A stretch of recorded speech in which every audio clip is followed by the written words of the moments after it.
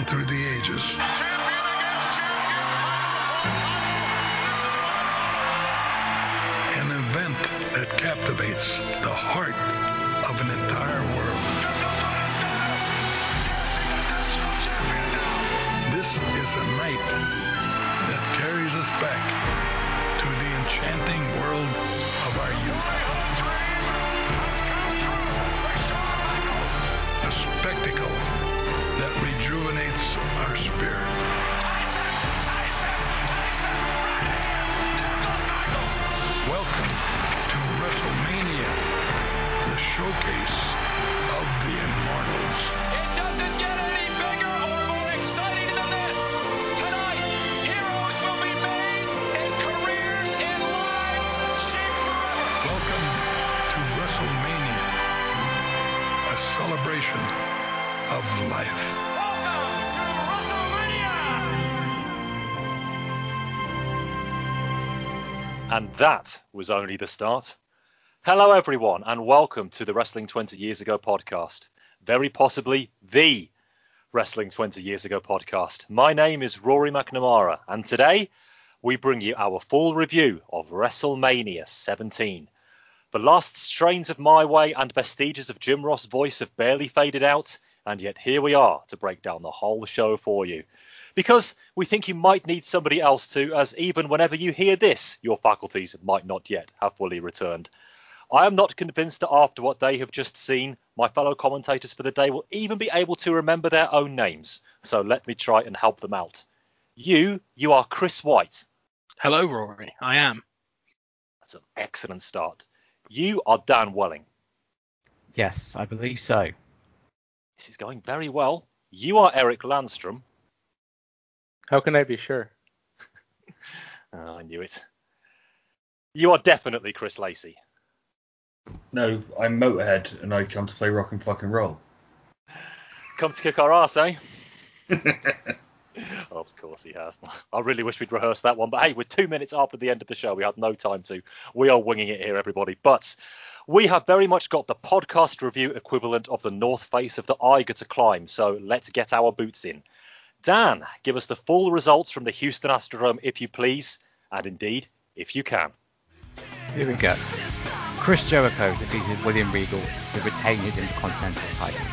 Taz and the APA Jacqueline defeated Fight the Censor, Stephen Richards. Kane became the new hardcore champion, defeating The Big Show and reigning champ Raven. Eddie Guerrero won the WWF European title, defeating Test. Kurt Angle defeated Chris Benoit. Chyna defeated Ivory to become the new women's champion. Shane McMahon defeated Vince McMahon.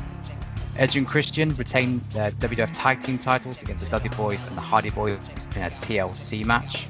The Iron Sheik won the Gimmick Battle Royal. The Undertaker defeated Triple H. And Stone Cold Steve Austin defeated The Rock in his home state of Texas to become the new WWF champion. All of these were things that happened. Chris Lacey, your opening thoughts, such that they are, on WrestleMania 17. For the first time in ages, a WrestleMania that's lived up to the fucking hype and the name of the event. Well played. Excellent way to start. Christopher White, what have we got so far?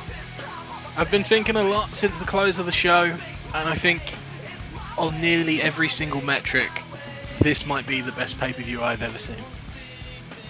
They're pushing you, Mr. Landstrom. The ending is its own thing. I think this is the best WrestleMania since 7, and I think I'll need to think about it longer in order to go from there. You've got about 2.5 hours. And Dan Welling, what have you managed to put together so far?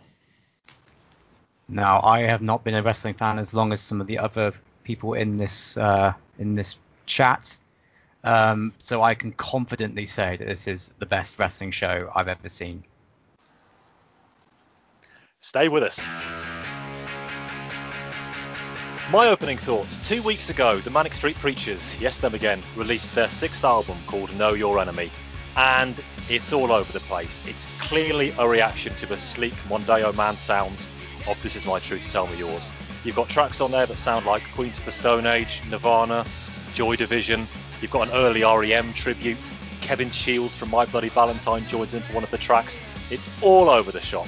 And because of that, and I wasn't expecting anything remotely like that from them, worked myself into such a frenzy, I sent out an email after first listening to the album at 10 a.m. 2 weeks ago to my friends, and the subject header was, "It's fantastic." Yes, 3 spelling mistakes in fantastic. And of course it was in capital letters too. I listened to that album again with 2 weeks distance this morning, and I started to see the holes in it, thinking maybe it's a little bit contrived, trying a little bit too hard. All of the lyrics necessarily stand up to close inspection, but I will never forget my first reaction when I heard that album 2 weeks ago.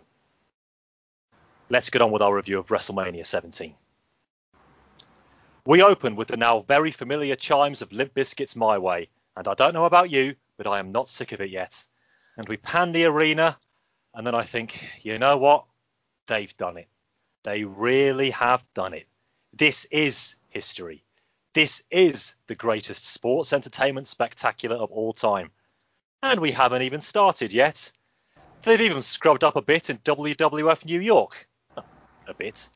Our commentary team are Jim Ross, all in a day's work for him, and Paul Heyman, here not as Paul Dangerously, nor the owner of ECW, but a fan attending his first WrestleMania. And I entirely believe him. I think they call this sort of thing rags to riches. And as such, I do wonder if there is a pang of landowner's guilt about him. So then, our opening contest pits the Can-Am Connection, the team of Tom Zenk and Rick yes, of course. Chris Jericho versus William Regal for the IC title. Jericho's music starts us off, and I think Mr. Irvin is betraying some nerves on his way down to the ring, but who can really blame him for that? Regal is next, and he is taking to this like the proverbial duck to water. This match came about after Jericho besmirched Regal's cup of tea. Okay, that's all well and good, but pissing on his chips was right there.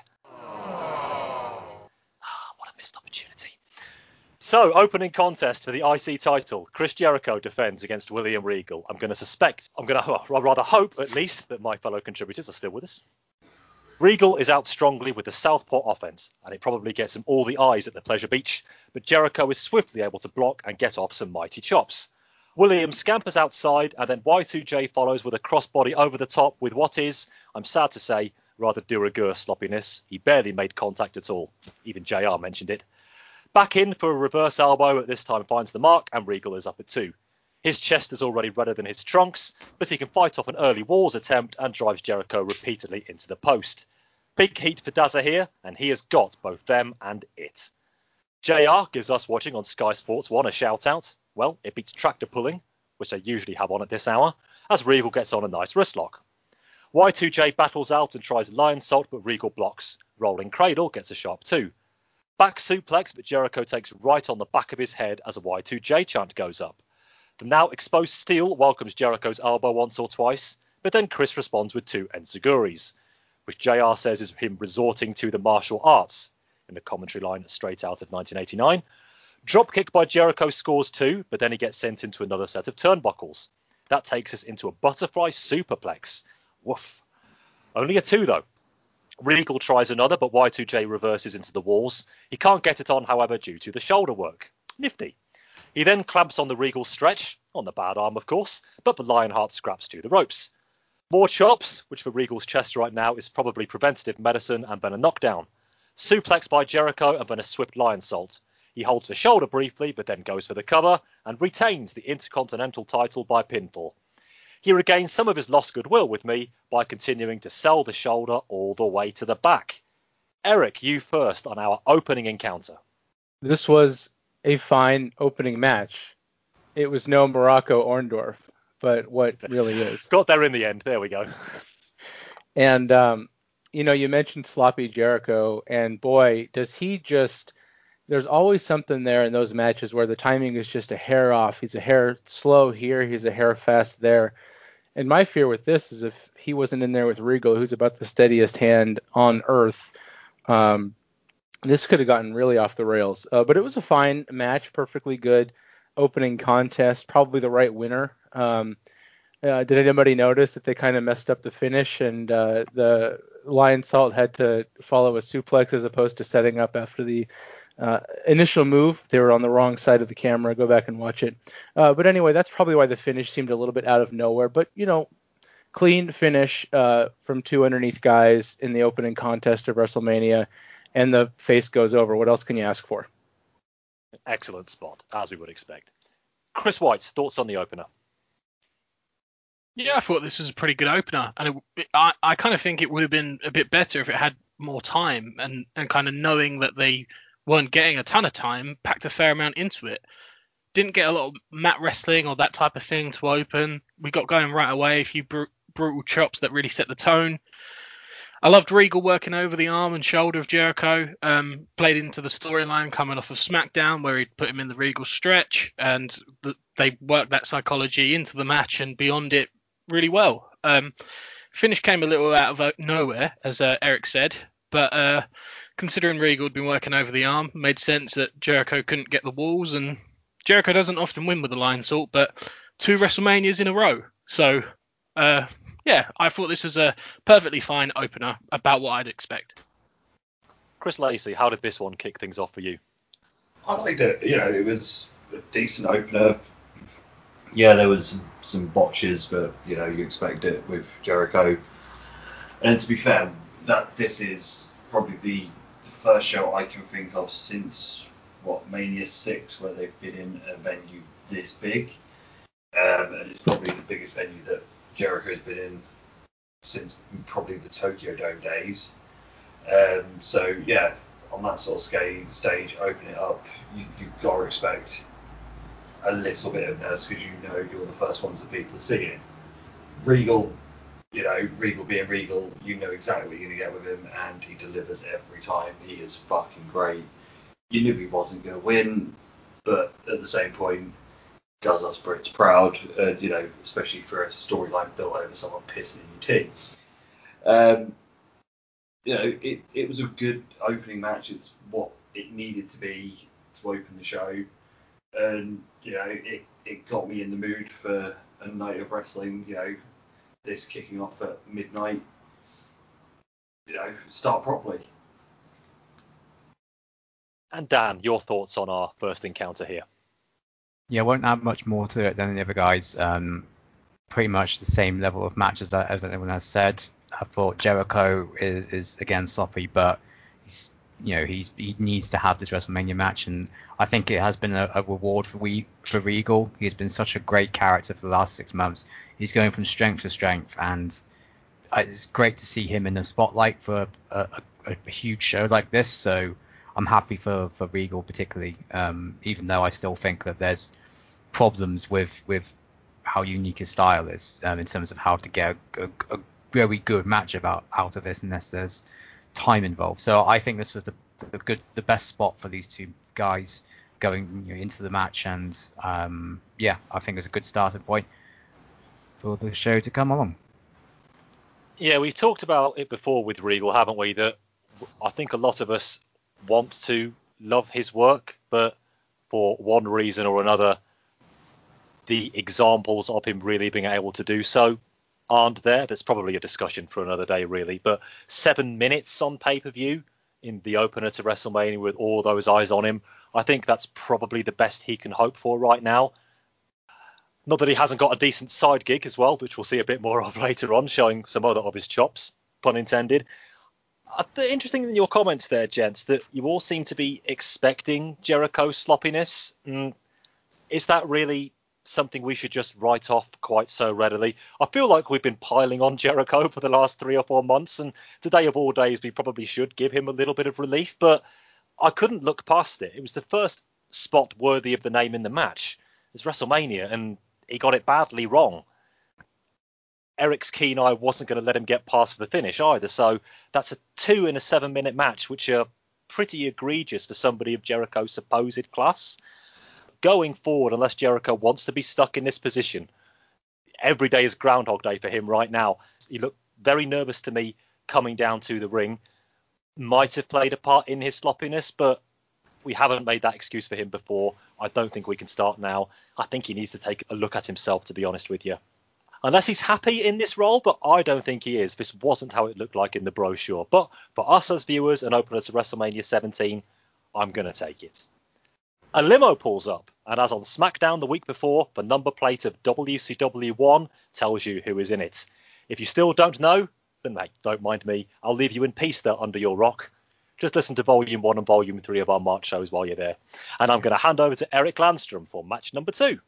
And we hear the glorious dulcet tones of the Right to Censor music, and it's the full crew, less Ivory, Bull Buchanan, the Good Father, Val Venus, and they're going to be with Steven Richards up against Taz and the APA, Farouk and Bradshaw.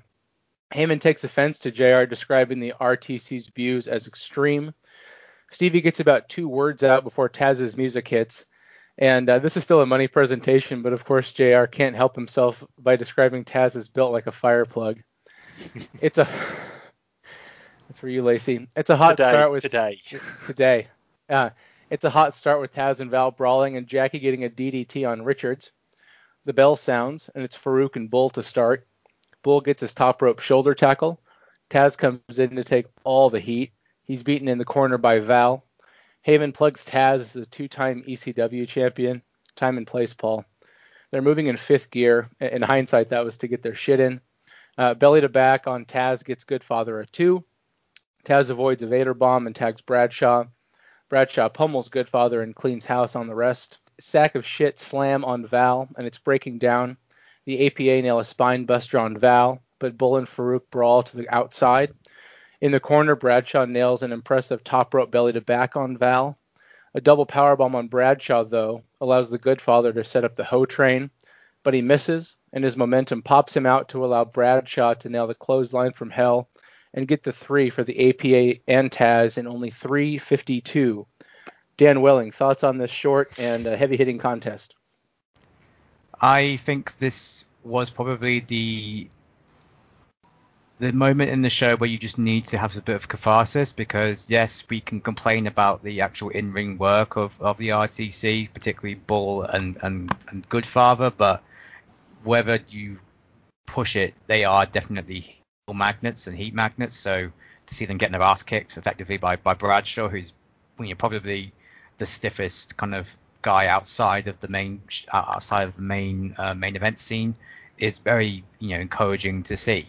My question would be, why wasn't Stevie Richards? Because he's clearly the focal point of this, and another main villain is going to get her comeuppance later on. Spoilers.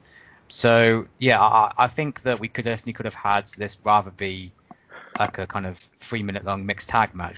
We could have instead had Steven Richards being the main folly, rather than it being Bull and Good Father, who just looked just worn out, like compared to some of the other presentations on this card. But it was fine. I mean, it was only 3 minutes long, and we got to see the RTC get beat up, which I imagine for the live crowd was quite a lot of fun. Lacey. This to me stinks of pre-show match. The big lads got their shit in.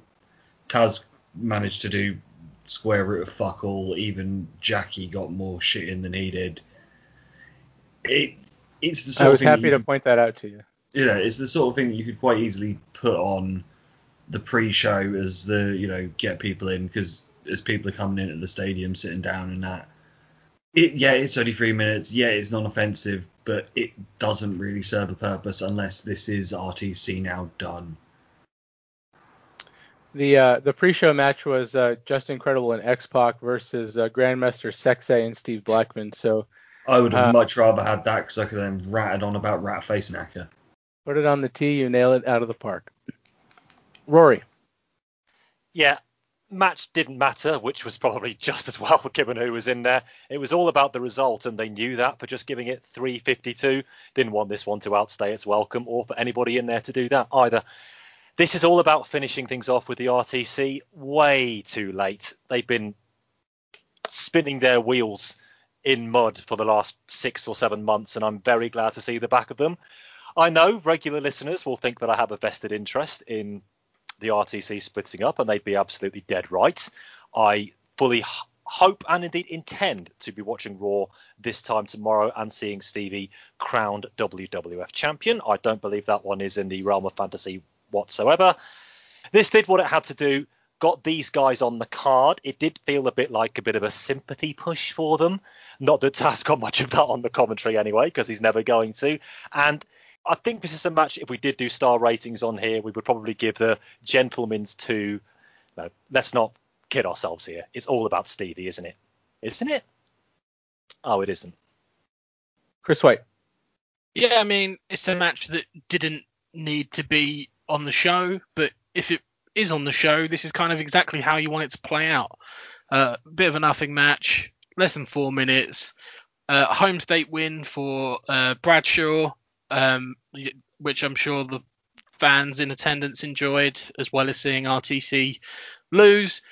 Nice clean babyface win, in and out, perfectly inoffensive. Probably not the type of thing you'd expect on a WrestleMania, but yeah, I mean, this card wouldn't have lost anything by just this match not being here, but I don't think the match was particularly offensive in the sense that it would knock anything off my sort of like overall thoughts towards the show as a whole. So kind of like slap bang in the middle, inoffensive and fine.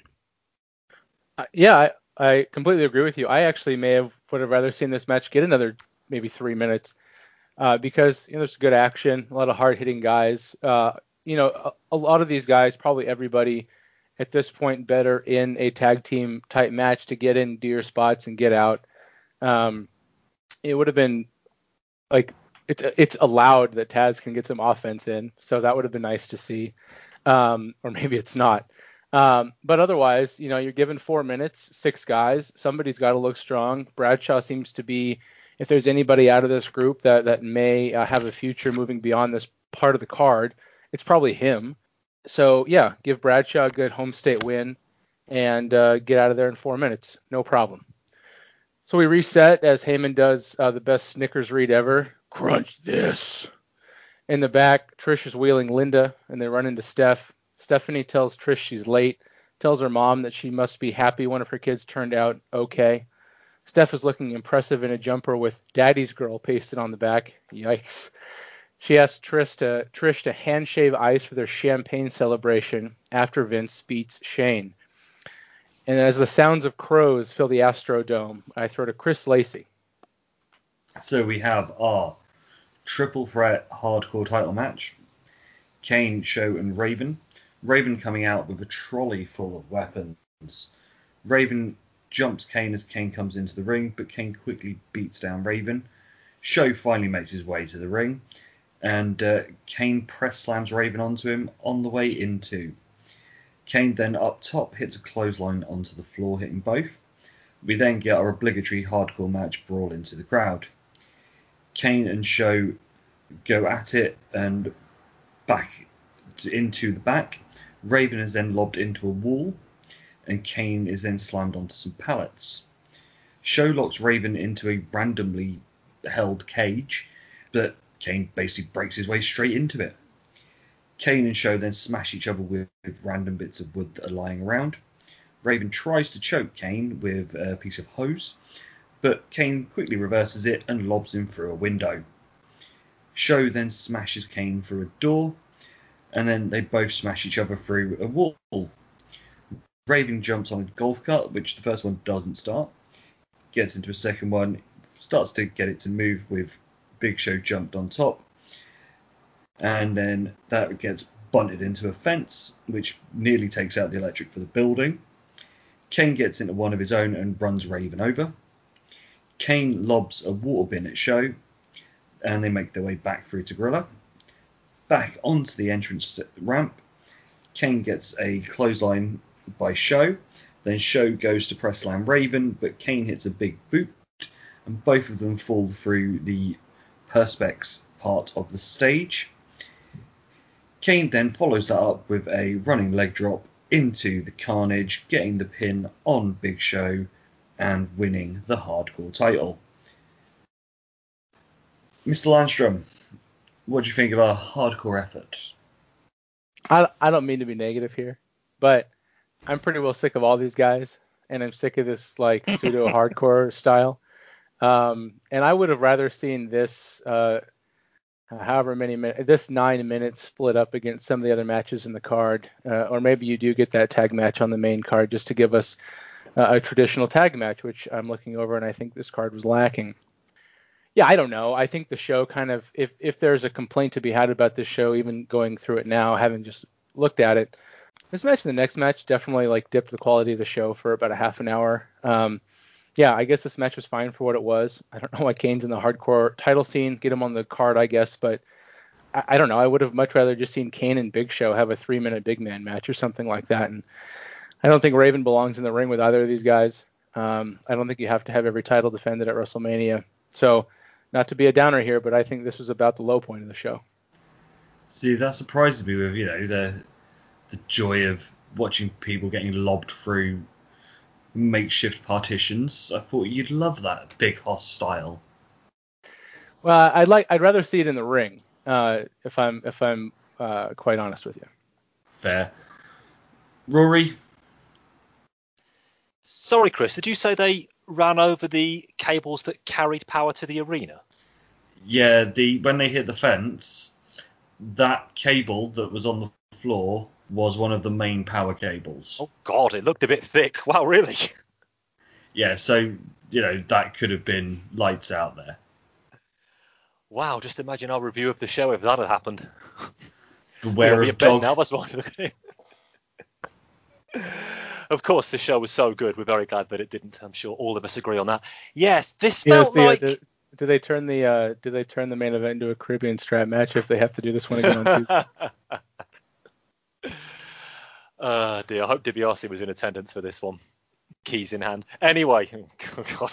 Where was I? Yes. So this match, this felt like almost like an introduction to the hardcore match style, and as such, that's why Kane especially felt so out of place here. But I kind of dug it for that reason.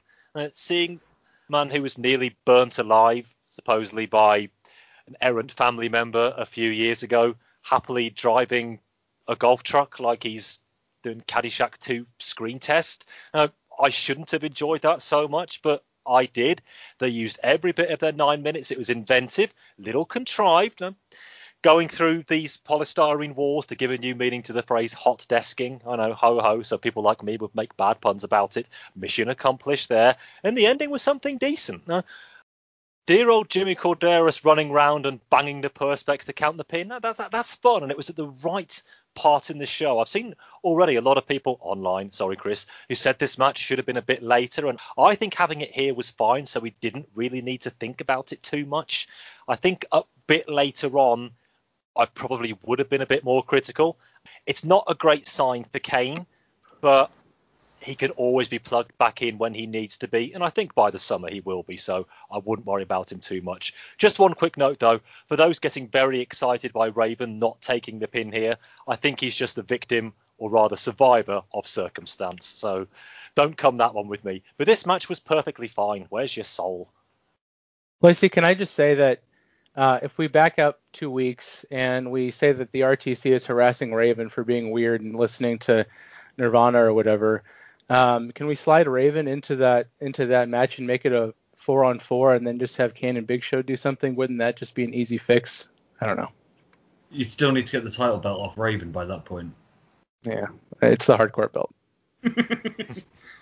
Mr. Welling, how are your thoughts on this hardcore wonder?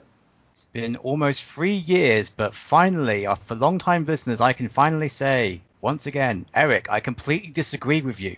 Here we go. Oh, the warm embrace. This was riotous fun.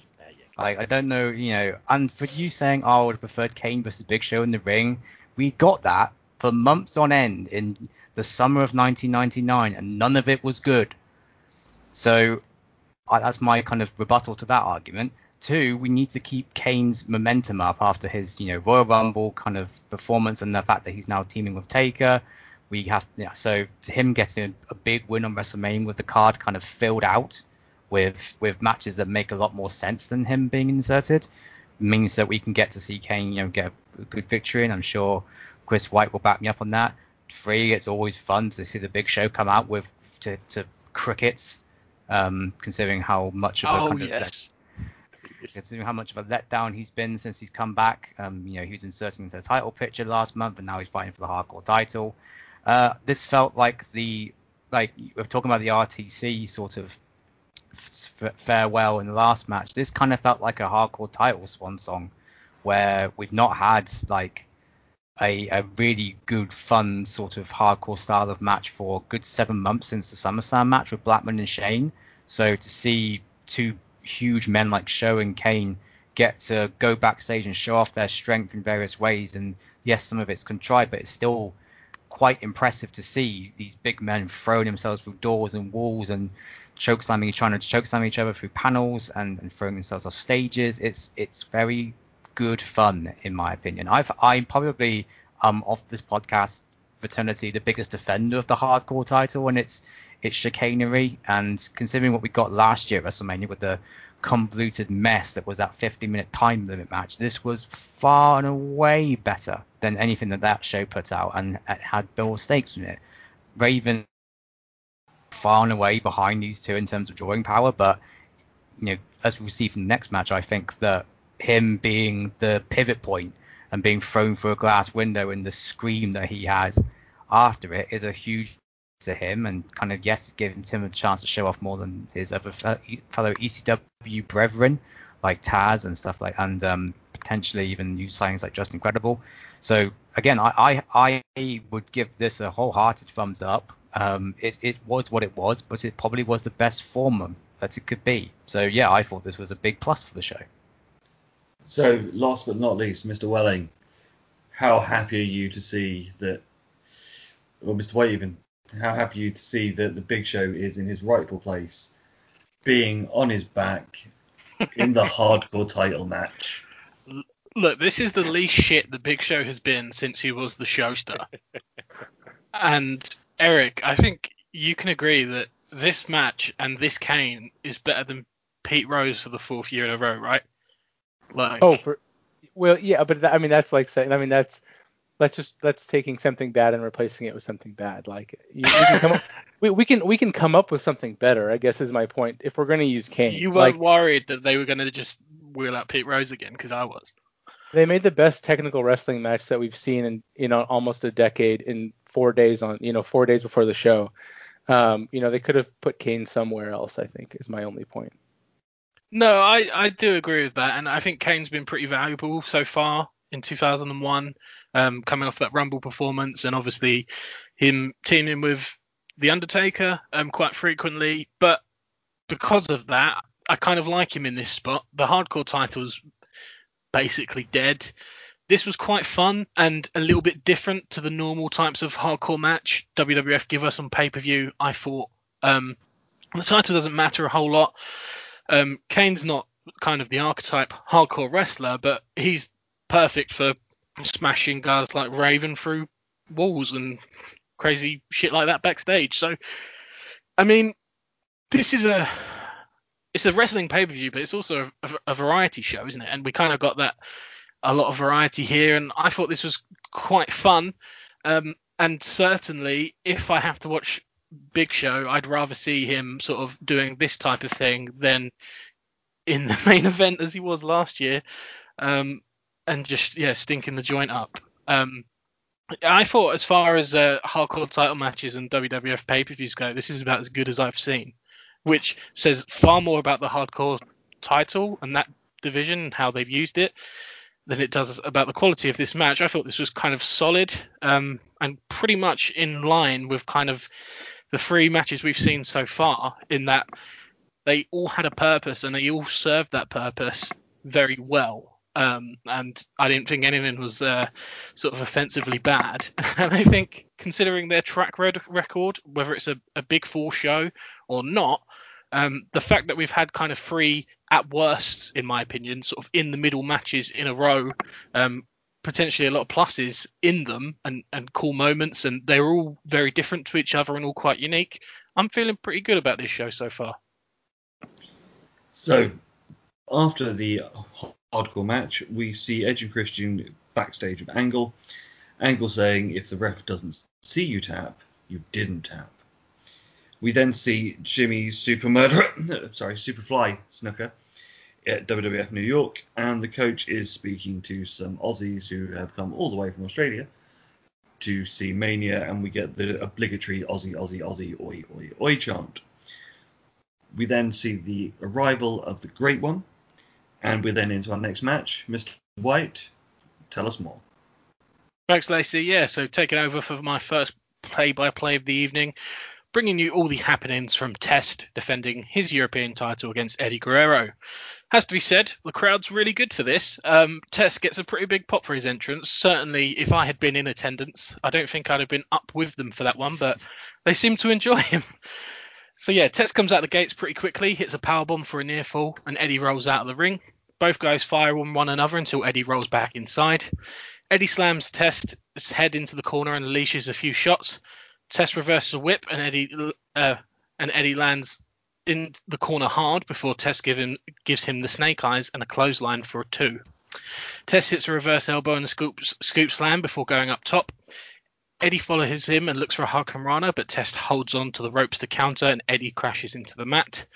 Test hits a diving elbow for 2 before landing some punches and running at Eddie, who pulls down the rope to avoid him, and Test gets his right leg all tied up between the middle and top rope. Eddie distracts the ref so Saturn gets some cheap shots in. Test is, for what it's worth, completely stuck, just hanging there as the referee tries to free him. Eddie goes out to the apron and as he does, slips and falls to the outside, which gets a laugh from the crowd. He gets in some punches onto Test, who's still just hanging there helpless. I'm not even sure he really tried to get out. He just hung. He didn't he was just hanging. Eventually, Eddie and the ref work together to free the big man. JR kind of covers for this well, in my mind, explaining that Eddie knows that he couldn't win the title with Test stuck in that position. Fair enough. Eddie works over the leg on the outside, slams it into the mat and stomps away before they head back in. He continues to work over the leg as Test struggles to his feet before locking on a sleeper to wear the big man down. Test fades to his knees. Eddie lets go and clubs away. Test reverses a whip, hits a great tilt-a-whirl slam.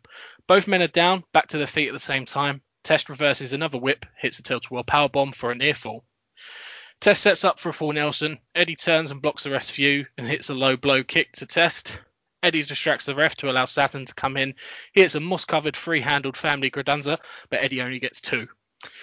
Eddie hits a brainbuster and goes up for the frog splash. Test moves, so Eddie rolls through off his dive from the top. Eddie ducks a big boot, but Test gets a kick to the body and hits a pump handle slam. Slatton gets on the apron to delay the count just long enough that Eddie kicks out at 2. Test sets up for a big boot, but Saturn runs in and gets it himself. Test follows with a boot to Eddie anyway. He goes for the cover, but Dean Malenko runs out. He drags Test off the cover. Test goes after Malenko, and while the ref is distracted by this, Saturn throws Eddie the European title. Eddie nails Test with the belt, gets the cover and the win. Eddie Guerrero, your new European champion. Rory, what did you make of this one? Yeah, let's get this one out of the way. The extremely positive reaction that Test undeniably got. I'm sure somebody backstage in his selective hearing, I'm sure he heard that one well enough. So watch this space, and you know the 67,000 people to blame if what seems to be the inevitable might happen in a couple of weeks. But this really was rather spry, wasn't it? It was a TV match on pay-per-view, right down to the Radicals interference, but that's okay. And the reason it's okay is because Eddie Guerrero was in it. There's nothing, I repeat, nothing this man cannot turn his hand to and get the very best out of. I am sure when this match was laid out to him backstage, the very fact he was in it, no less, probably disappointed him deep down, knowing that he is better than this, as we all know that he is much better than this. But never mind all of that. He went out there and he gave it his absolute all in a style of match that wouldn't be his number one pick. And he was even benevolent enough to help poor old beleaguered Mr. Test out of the ropes. Kind of me wishes they'd kept him there throughout the whole show, like Bobby Heenan on that challenge taping a few years back. God, it wasn't just me who thought that would have been an interesting idea. I'm sure they could have made it work in the Gimmick Battle Royal in any event. But a fine match here for what it was. Again, go back to what I said a minute or so ago. I'm concerned what taking this belt off Test might mean. Keep those fingers locked. It's a belt for Eddie. Not going to count any hill of beans in the great scheme of things. But any chance I get to see him secure himself a win and a large audience are there to join me for it, then I can't complain too much. Dan, your thoughts on this match? So let's just get the elephant in the room out of the way. Yes, those two really dumb spots with Test on the outside definitely detract from the match. However, as you've alluded to, Jim Ross's expert cover on commentary does save it for me somewhat, because if I can get a mental image in my head as to why Eddie Guerrero would do that, try and get him free, then it kind of gives me back my little sporting kind of mind back into the frame and go, that makes perfect sense. Okay, let's get on with it. And this is kind of like the opposite of what we talked about with Jericho, where we're kind of expecting him to make some sloppy mistakes in this environment, even though he probably in his mind's wanting to be a little bit higher up the card. Look at what Eddie Guerrero does in this match, and this is what you could do if you put your mind to it and just bite the bullet. Now, there are obviously arguments I've made about Kane, Jericho, and now Eddie, where you can say, oh, well, they really should be further up the card and be up against someone else, but who else is there? Because all the other matches on the card kind of make sense. So for me, having Eddie Guerrero go up against a big horse and using his speed and agility to make it look great is absolutely fine with me, and I thought this was good. Again, Test coming out to a good pop. Again, there's nothing wrong with that if they can harness this positive momentum in a good way. If you can have maybe a feud with Kane, that'd be good, or Big Show, or even some of the debutants later down the card, or even down this card as well. But yeah, I had no problem with this match as well. It was what it was in the tin. Speed versus strength, chicken shit heel, chicken's out the win. With those who are cheating, and now he's going to be the title holder going forward. I have no problems with this. Again, good match number 4. Eric, your chance to strongly disagree with Dan. And I do. Ding. This was a bad wrestling match, and I don't care how you slice it. Eddie worked hard, he tried, but he made a lot of mistakes. Test did his best, and he made a lot of mistakes. Let's go through it. I think this was a weird style matchup to begin, which effectively put all the onus on Eddie Guerrero to put a decent match together.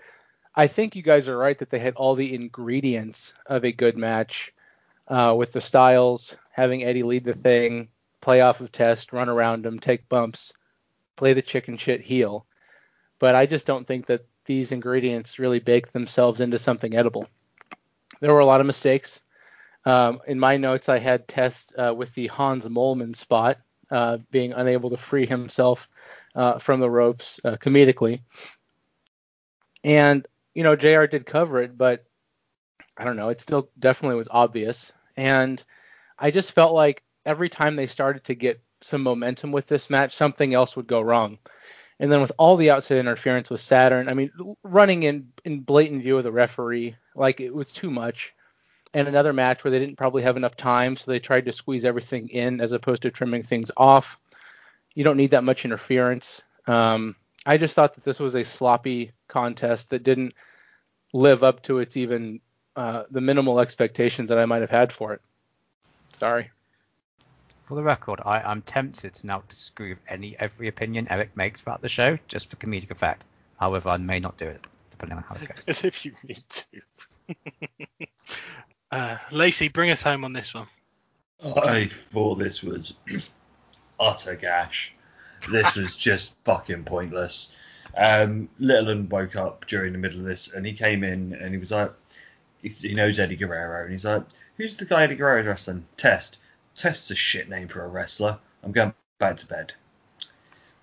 That was pretty much, a good thing that he didn't see the rest of it, because he'd know that Test is a shit wrestler too, not just a shit name. The only moment of joy I took in this match was when Heyman mentioned the wonderful named moss-covered, free-handled family credenza. And that was the only part of joy I took in this whole match. This is that point where if this would have been later on in the show and I'd have been more tired because of the silly time difference, it would have put me to sleep. It's shit. And I feel sorry for Eddie, because Eddie's better than this. Well, not to be boring, but I am slap bang in the middle on this one. I didn't enjoy it quite as much as Dan, but I wouldn't go as far as gash for this one. I thought they tried. The spot where Tess got caught up was very unfortunate and like very sloppy. But once it's happened, it was in my mind perfectly good enough cover from JR to kind of get me back to this. It's probably the weakest match on the show so far, just by virtue of the fact that it had like more time than the two opening ones, at least. Like I would have rather Regal and Jericho had a few more minutes and you trim this one a bit. I think on any other pay-per-view, if this is kind of like second or third on the card, this would have been all right, sort of like a 5 out of 10, thumbs in the middle. On a WrestleMania, about an hour in, and yeah, weakest match so far. It's not great. But I wasn't quite as low on it as some of you guys. We cut backstage where we see Michael Cole interviewing Mick Foley. Cole asks, given Foley's past with Vince, whether Foley can be impartial as a special guest referee in the Vince v. Shane street fight. Foley says he's a little offended. Just because Vince is embarrassed and bludgeoned him in the past doesn't mean he's going to let it stand in his way. In the interest of fairness, he's going to call it right down the line, right here in Houston, Texas. We see Austin arriving in his locker room and throws down his bag. He gets a huge pop from the crowd before we cut back to the arena for our next match. So over to you, Eric. And bear with me because I had to take match notes live with this one. It's Kurt Angle versus Chris Benoit. Kurt Angle looks focused and worried as he doesn't acknowledge his pyro whatsoever. Angle says he's got a mic and he says he's an Olympic hero and a representative of all 50 states, but he's not a fan of Texas, and their flag is missing about 49 stars. Angle says he'll never tap out, and he asks them to lose the freaking cowboy hats. Heyman, can you imagine a man broadcasting WrestleMania wearing a hat? And so the story of this match is who can tap who. Paul says he's as excited for this match as a man can be with his clothes on. Me too. The bell rings and they circle. Lock up and Angle goes for a takedown. They tussle on the mat. Nobody gets an advantage and they reset to applause. Lock up and another takedown by Angle. Chris gets a head scissors, which Kurt breaks, and they reset. Lock up in the corner gets a ref break. Angle gets a lift and a slam into a front face lock. Chris reverses and Angle slips out. Back and forth until they knot each other up. Kurt looks for the ankle lock. A rope break and we reset.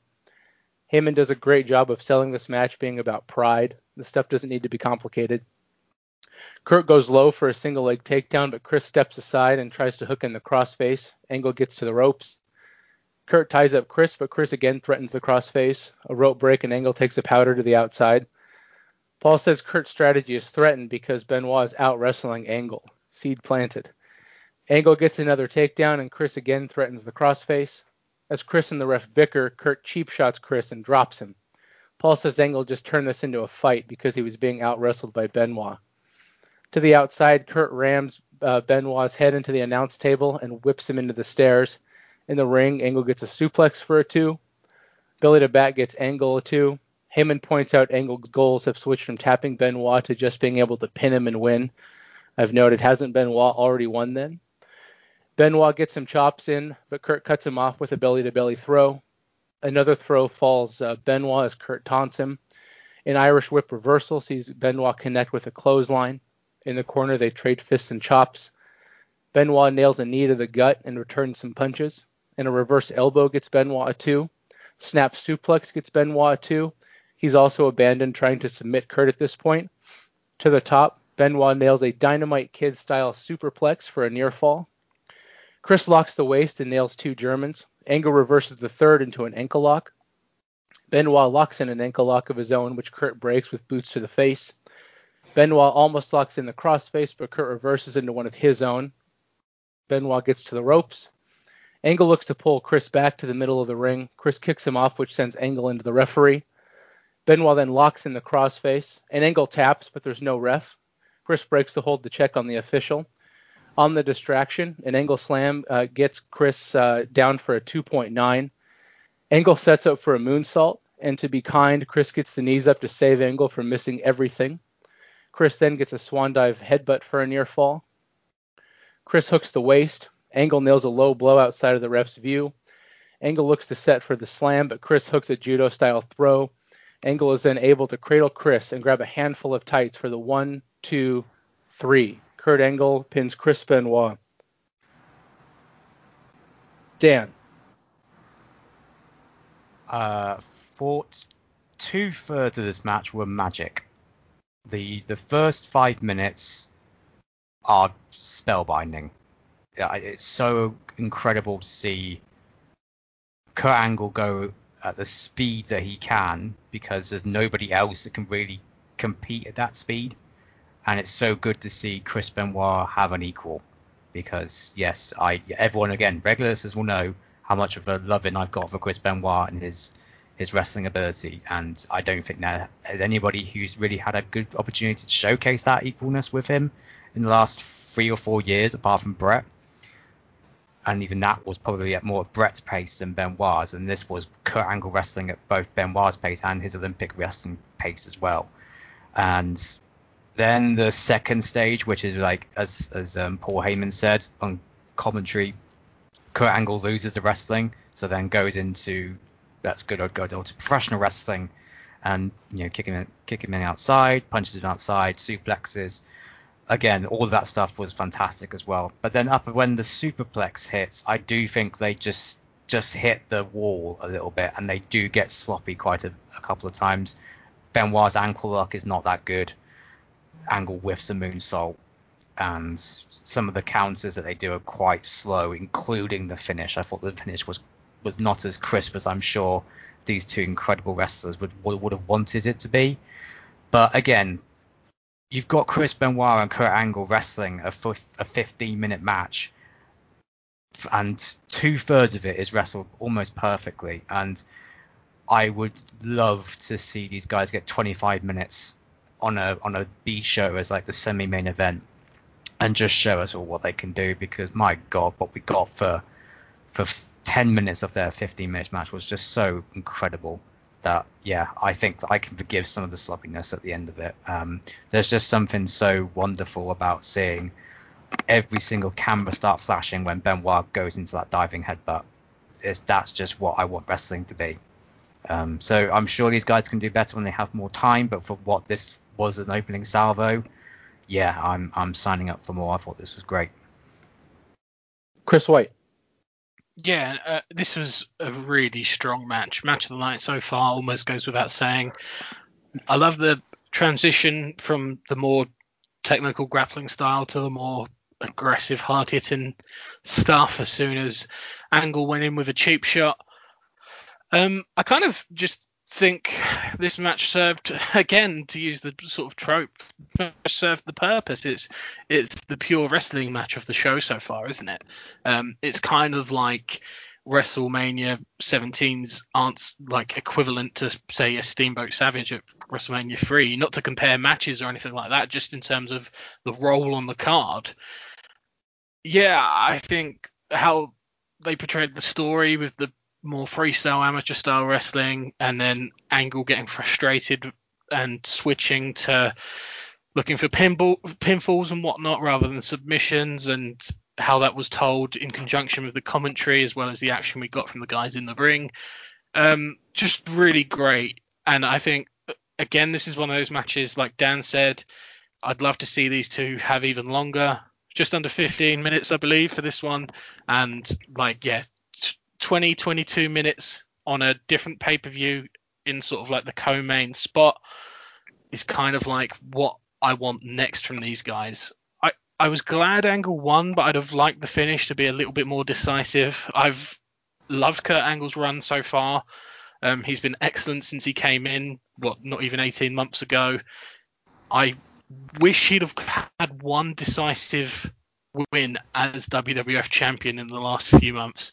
And that's why I would have liked this to have been a bit more decisive. But I know it plays into the heel character, and I know that this is by no means over between these two men. So maybe we'll come later down the line. But I just don't want them to lose that side of Kurt Angle because of how good he is on the mic, because of how good he is in the ring as a character and how quickly he adapted to all of this. Let's remember that we do need to throw him a bone and give him a big decisive win every now and then. Rory. Yeah, Paul Heyman's line about this being the most excitement a man can get with his clothes on. It's typical Heyman in so many ways, that one. I'm not going to explain it. If you know, you know. These two guys, and I'm sorry to lower the tone still further after that one, they had a match against each other on a UK pay-per-view coming up to 12 months ago now, and it lasted a paltry 6 minutes. The same length of time in this match, first 6 minutes, has to rank as the finest pro wrestling, mat work, technical mastery, whatever you want to call it, I can remember, certainly in the latter stages of this project, mainly because it's not the sort of thing we are allowed to see. And here we've got it on WrestleMania, where the second word is far more important than the first most of the time. But here, just for a little bit, it was all about those first two golden syllables. And not only was it just great wrestling in a vacuum, there's our one for the month, it made perfect sense. They were attempting to wear each other's body part down to aid them with a submission victory. I mean, there was a minute where they were just exchanging semi-roll-ups, not to try to get flash pins, but to try to just chip away at the other person's ankle or arm or shoulder, whilst supposedly doing moves that we just expect to be time filler pin attempts. It was magnificent stuff. Played in perfectly to Angle's frustration that wasn't enough to get it down, where he just thought, sod this, I'm just going to smack the fucker. That was all great. And I then totally agree with Dan, and not just because somebody has to, that when you got to the final third, I'm with you, Dan, got to the final third of this match, it did get to the final third sooner than they would have liked, I think. This match needed to have a bulkier 10 minutes in the middle of it. That's how they wrestled the first 6 or 7 minutes. That's how Angle got back on offense by just smacking him in the mush. That's all good. But then after that, you've only got really another 6 or 7 minutes of the match as a whole, and it did show. And they were packing a little bit too much in there. Understandably, perhaps being a bit too eager to please, but it did bear out in the results. But as I say, we cannot be too harsh in this situation. We get wrestling on WrestleMania. How about that? And you mentioned there that it was hardly a decisive win, Mr. White. I totally agree with you. But that for me just means that we are going to get the rematch that Dan wanted, hopefully sooner rather than later, where they really can let rip and they're given 25, 30 minutes where Vince can do whatever he does backstage and just let them wrestle. Because I think the crowd reaction to this match, again, selective hearing, he probably was doing something else at this point, if you get me.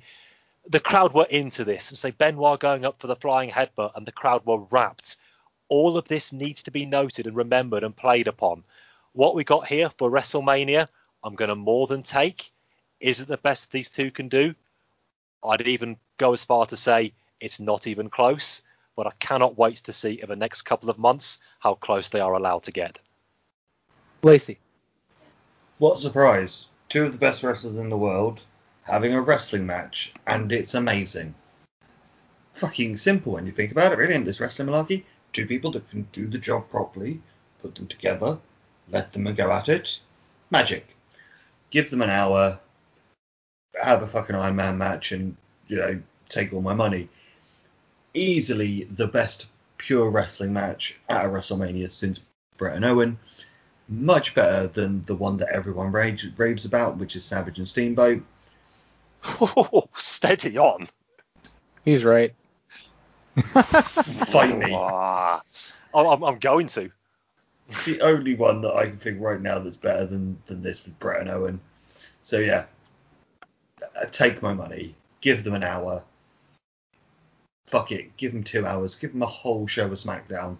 No other matches, go nuts. You've redeemed yourself there. Yeah, give him the Gotten Hackenschmidt spot at Comiskey Park. There it is. I have in my notes here, this was the best wrestling match at WrestleMania since Bret Owen. So Lacey, you and I are simpatico once again. I loved this match. I'd like to address the criticism of the perceived sloppiness. And I think that is perfectly explainable by the fact that neither of these two men stopped moving. This should have been called a perpetual motion match, and that neither of these men stopped moving for the first 10 minutes of this. And that requires a level of cardiovascular training that none of us can comprehend. And I think you ask two world-class wrestlers to move their bodies against one another for 10 minutes, and that doesn't happen in mixed martial arts. That doesn't happen in Olympic-style wrestling. This is a completely different level of training that it requires. So it's perfectly explainable that in the last 5 minutes of a 15-minute match like this, that both men would be tired and their hands would go down a little bit and they wouldn't be as crisp. I think that's fine. I think it adds to the realism of a match like this. And the story of this match, basically going from Angle saying he would tap out Benoit to straight up cheating to win, is perfect. Like, this guy wants to win ethically and decisively, but not at the expense of losing. What a heel. And I think Heyman elevated the match by telling the story perfectly without being obvious or clumsy. I feel like he wins non-wrestler of the year with this match call alone. I wrote here, this was the wrestling equivalent to a performance of La Villa Strangiato. And I feel like the closer you watch and the closer you listen, the richer your experience will be. And I'm looking forward to rewatching this match because I feel like rewatches will be even richer. And yeah, I've said this is the best wrestling match at Mania since Bret and Owen. I have zero complaints about this match because this is what a professional wrestling match would look like. So I'm grateful that we had this match, and I think it was outstanding. In the back, Cole confronts Regal and asks how Regal is feeling after being defeated by Jericho. Kamala has invaded the commissioner's office, and Kim Chi sends Kamala wants Regal to rub his belly. We cut back to ringside as Heyman and JR preview the Gimmick Battle Royal. JR throws to a video of WWF stars visiting Fort Hood in Texas. Bradshaw and The Undertaker jerk off the military. Lita, Trish, and Jackie are there. Lita says they all got their own Hummers, and the WWF really does go above and beyond for the armed forces. I'm glad the 6-man tag was 3 minutes so they could squeeze this feature in. In the back, Kevin Kelly is with a sweaty Kurt Angle. Kelly tells Angle he must respect Benoit. Kurt says he beat Chris and doesn't have to respect anyone. From behind, Benoit nails him and locks in the crossface, and Kurt taps again on the concrete as the refs break up the melee. And I turn over the call to the women's title match between Chyna and Ivory. Dan, you're up. My time to shine. So Ivory comes out. She's looking quite petrified about what's about to happen. Chyna is next with a WrestleMania-inspired peacock outfit and traditional bazooka. Ivory tries to sneak attack her with the belt. But barely has any effect. Chyna then quickly recovers and throws her down with a clothesline. The next couple of minutes are just completely and utter squash. She hits a power bomb, should go for the pin. She does an Undertaker-style lift-up, stops the pin before hitting a massive press slam and a victory to become the new women's champion in 2.5 minutes. So apart from this being a very satisfying squash to culminate this pretty queasy 4-month-long broken neck angle, does anyone have any other thoughts on Ivory versus Chyna? It's done. Thank you very much, and move on. Rory? I think in the spirit of the professionalism that we always show on these programs, all of us to a man, we probably need to talk about it a little bit, but I do stress a little bit. This was an artificially manufactured moment, and that's what really does stick in my craw about this one. This should have been done at the Rumble. Instead, they told us the second most sickening story on WWF TV this year, where they did not need to go there. Just the awful spinning back elbow. Zola Budd made more contact with Mary Decker than Chyna did during that one. It was terrible. Just the awful promos and the neck brace, and she comes back a couple of weeks ago and she picks up the women's title, which doesn't help anybody. It doesn't help the division, which was just starting to go places, and it doesn't help her either. This was them forcing a situation involving somebody who people are long past caring about, and I am happy to add my voice to the move on crowd. Yeah, the worst part of WWF pay-per-views this year was was this match at the Rumble, basically. And just, I'd like to, if we could go back, erase that, put this moment there, and then the Rumble would be better for it, and WrestleMania would be a hell of a lot better for it as well. Yeah, bit of a dud. Yeah, this was our evening's equivalent to the Ultimate Warrior versus the Honky Tonk Man, wasn't it? And boy, I hope Ivory got a little bit of bump for taking some of those bumps from China. I just don't know why we're still trying to make China something in the ring. I just don't see it. She's good when she's in there with people who can protect her.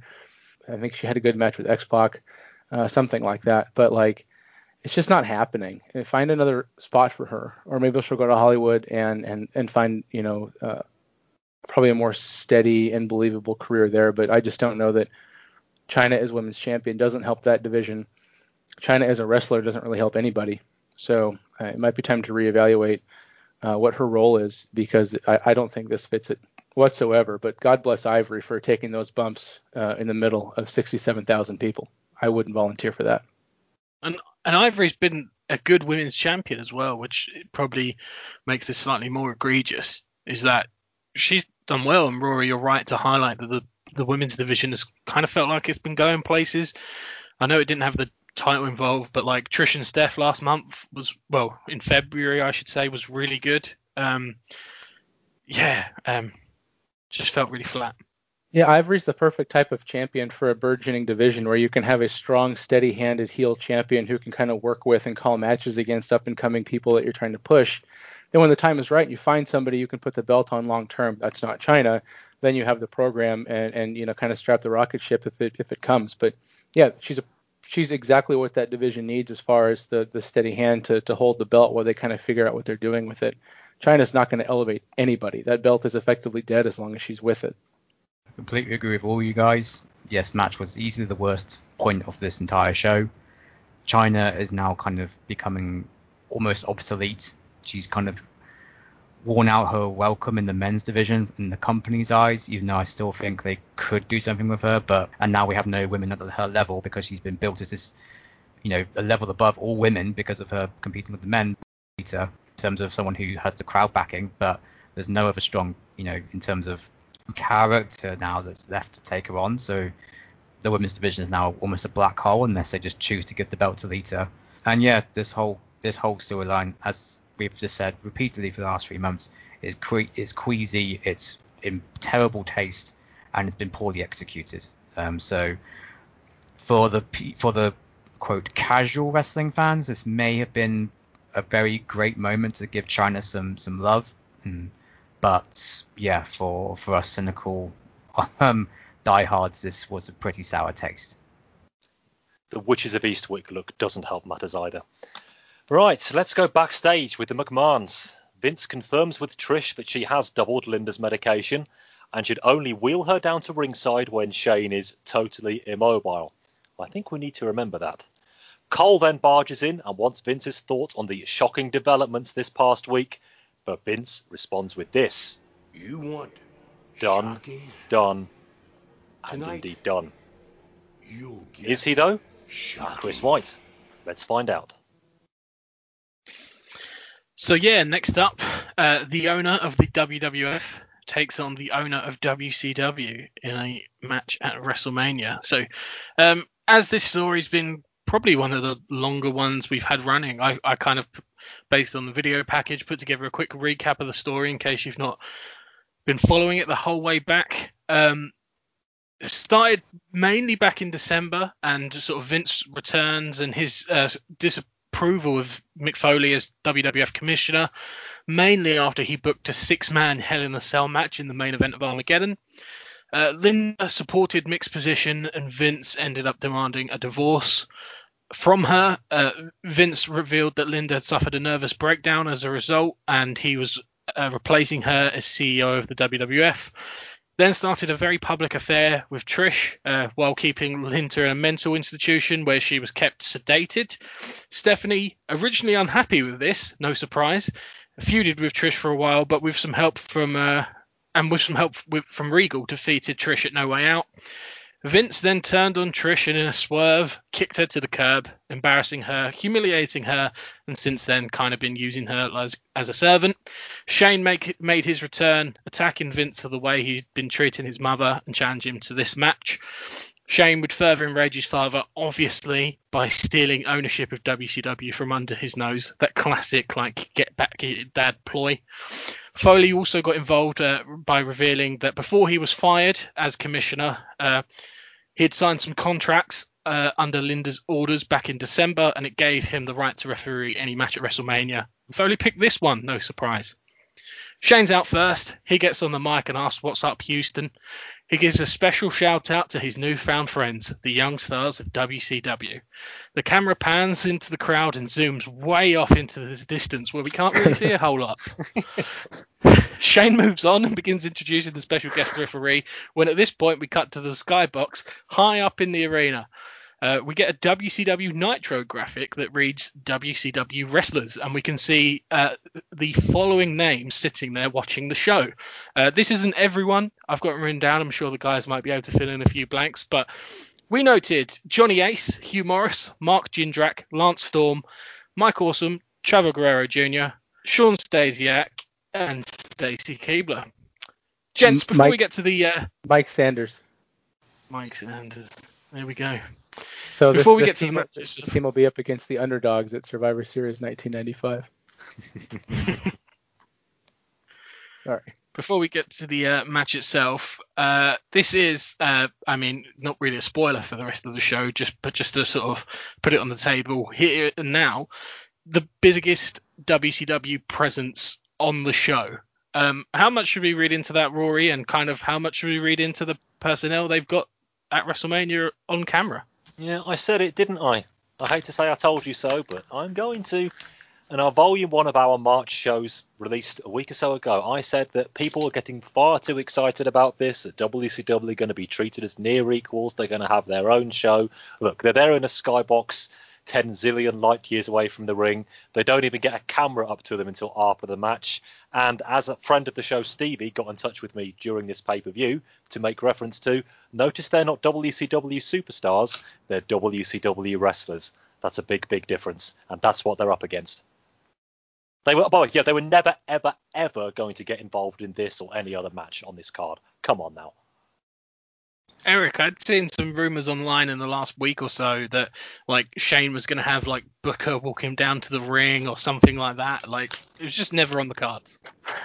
I don't know if we can read much into this. I'm sure while the sale has been completed, it's still in a processing phase. So, this is an auspicious start as far as the perception of WCW. Like, why would you put these guys on screen if these are the only guys available? But I don't know if there's much to read into it as far as we're pretty sure that guys like Booker and some of those other WCW guys will be on their way shortly. DDP is another one who's probably going to show up. So this doesn't represent what we might see, but it certainly is an auspicious start.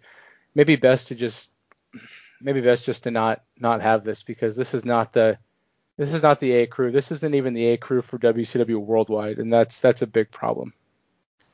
It's just another kick. It's just another kick of look at the shitty wrestlers that we've sent over. Just kick WCW again once it's down. Well, these are also all the guys this isn't everybody, but everybody who's here was on the list of non-guaranteed and Johnny, well, aside from Johnny Ace, who's not a talent, but all the active talent here are the guys who are on the list of guys non-guaranteed that the WWF was going to take a flyer on anyway. So, these are just the guys that were immediately available by their contracts too. So just, there's a lot more to this than just, Vince wants to embarrass WCW by putting Mark Jindrak at WrestleMania. I agree with everybody. It's clearly a slap in the face to like WCW, the brand, as I don't think the man in charge could ever give them credit or praise unless absolutely forced to, and there's money to be made. And also, this really isn't the show for it. I mean, you can't just wheel out people like Booker T and Scott Steiner, or even God forbid Buff Bagwell. You kind of need to save them for more showcasing television time. So I can understand why they don't want to showcase any talent that they definitely could consider a draw here, but it just came off so kind of like of a dismissive wave from the victorious Toff, just parading his latest trophy. So yeah, we'll wait and see, but this isn't a good start. But look, we've got a long way to go on this front. Let's not be too judgmental yet. The young stars of WCW, led by Johnny Ace. Back to the show, and Foley's out after Shane's introduction makes his way to the ring. Vince follows, and he's accompanied by Stephanie McMahon Helmsley as expected. We're underway. Vince throws some truly awful punches early and drives Shane back into the corner. He kicks away and taunts Shane in the corner before getting in some shots of, and I say this term very loosely, ground and pound. Shane fights back and hits a clothesline, follows it up with a spear and gets some punches away of his own. He drops an elbow and in comes Steph to back Shane off. Stephanie slaps Shane, which gets a lot of heat with the crowd. Shane hits a baseball slide to Vince and they scrap outside. Shane hits Vince with a street sign and rams his dad into the steel steps. Shane climbs onto the wall around ringside, hits a diving clothesline off it. Steph is squealing, "Get up, Dad," right into the camera, and it's so high-pitched and annoying. Shane goes under the ring and comes back up with a kendo stick, which he smashes Vince with repeatedly. Shane hits his punch combo on a staggered Vince and clears the Spanish announce table. Shane nails Vince with a monitor and leaves him laid out on the cleared table. He gets into the ring, goes up to the top, and looks for a flying elbow from the top rope onto Vince on the announce table. But Stephanie's helped Vince move out of the way. Shane crashes and burns through the table. And it has to be said, that was an awesome spot. Shane's apparently out cold, which is Trish's cue to wheel the sedated Linda down to ringside. Trish tends to Vince before she turns on him and nails him with a slap for a huge pop. Steph isn't having this. She slaps Trish, so Trish goes after her and the two brawl at ringside. Steph crawls into the ring to escape, but Trish follows and the two end up catfighting in the ring to an absolutely huge ovation from the crowd until Foley breaks it up. Stephanie slaps Foley in the face. Trish chases her up the aisle where their fights continued and they run to the back and out of picture. At ringside, Vince is getting to his feet when he finally notices Linda. Foley stops Vince from approaching Linda and wheels her away. Vince grabs a chair and nails Foley with it from behind. He wheels Linda to the side of the ring apron and rolls her into the ring as the crowd go up with a huge arsehole chant. Vince puts a chair in the corner of the ring and sits Linda on it. He goes after Shane again, who's still down from the table spot. He throws him into the ring and hits him with a garbage can right in front of Linda. He taunts Linda after this first shot, but goes back for more. Nails Shane with a second garbage can a few more times and taunts Linda again, telling her third time's a charm as he grabs a third garbage can. Shane is on his knees begging off as Vince rears back to hit him and Linda rises from her chair to what is, in my opinion, by far the loudest reaction of the night so far. The crowd went absolutely nuts. Vince turns and Linda walks up to him. He's just the classic Vince McMahon facial expression here, and Linda kicks him straight in the nuts. JR screams right in the McMahon family jewels. Foley gets back into the ring, unloads on Vince with punches in the corner, and follows up with a running knee. Crowd are going ballistic for this. Shane puts a trash can in front of Vince and climbs to the opposite turnbuckle. He hits a diving coast-to-coast dropkick right into the trash can, and the camera angle for that one was perfect. It just looked sensational. It was really tight behind Vince and looked so high impact. Shane covers Vince. Foley counts the 3. Linda applauds as we cut to the WCW wrestlers celebrating Shane's victory. Shane and Linda hug it out, and Foley takes Linda to the back. To me, for all its faults, this is sports entertainment at its absolute best, Dan. Yeah, kind of. So, as you said, the great things in this match were absolutely tremendous. Shane's coast to coast, almost as good as Rob Van Dam, Chris Lacey, and Linda rising from her chair are just goosebump inducing. It's just one of those things where you can watch it every time you watch this pay-per-view and not get tired of it and still get spine-tingling sensations. It's just wonderful. I just kind of feel like it wasn't enough for this level of debauchery this storyline has had. I feel like particularly Linda and Trish kind of didn't have that too much of a comeuppance against some of the stuff that Vince has done to them. I think if this was just about Shane, Linda, and Vince, I think this probably would have been that much more satisfying. But yeah, some of the stuff that Vince has done to Trish in particular, I don't think a slap is enough to really give us the feels for this. But maybe I'm being too picky, because yeah, the Linda moment is just incredible. And the crowd are just alive for it, and even the little moments of Shane just kind of like pointing behind him as just to turn around just to make sure that it's clear that everyone's in on this. So yeah, I definitely do feel that this was satisfying, but maybe it's just because I have such heightened expectations that I didn't think it was too much of the slam dunk that a lot of other people seem to be thinking this was. Lacey, what did you make of this one? This was everything that it needed to be. You know, as we said earlier, we've had a wrestling classic and a clinic. Shane and Vince was never going to be that. Their punches, both of them, are fucking shit. But Shane doing stupid shit and diving through a table, diving off the barriers, hitting the Van Terminator. You know, it's stuff that he shouldn't be able to do, but fuck me, he does it and does it well. This isn't a wrestling match. This is soap opera. This is sports entertainment. You know, I know how we were blistering it earlier for what Vince calls it, but this is what is sports entertainment.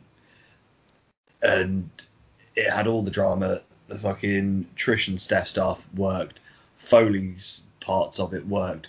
Zombie fucking Linda rising from the fucking coma. Just everything about this was fun. Everything about this works. You know, it was the perfect match for this story and the perfect match for these two to do. Is it going to win wrestling match of the year? No. Is it ever going to be sort of seen as a fucking classic? No.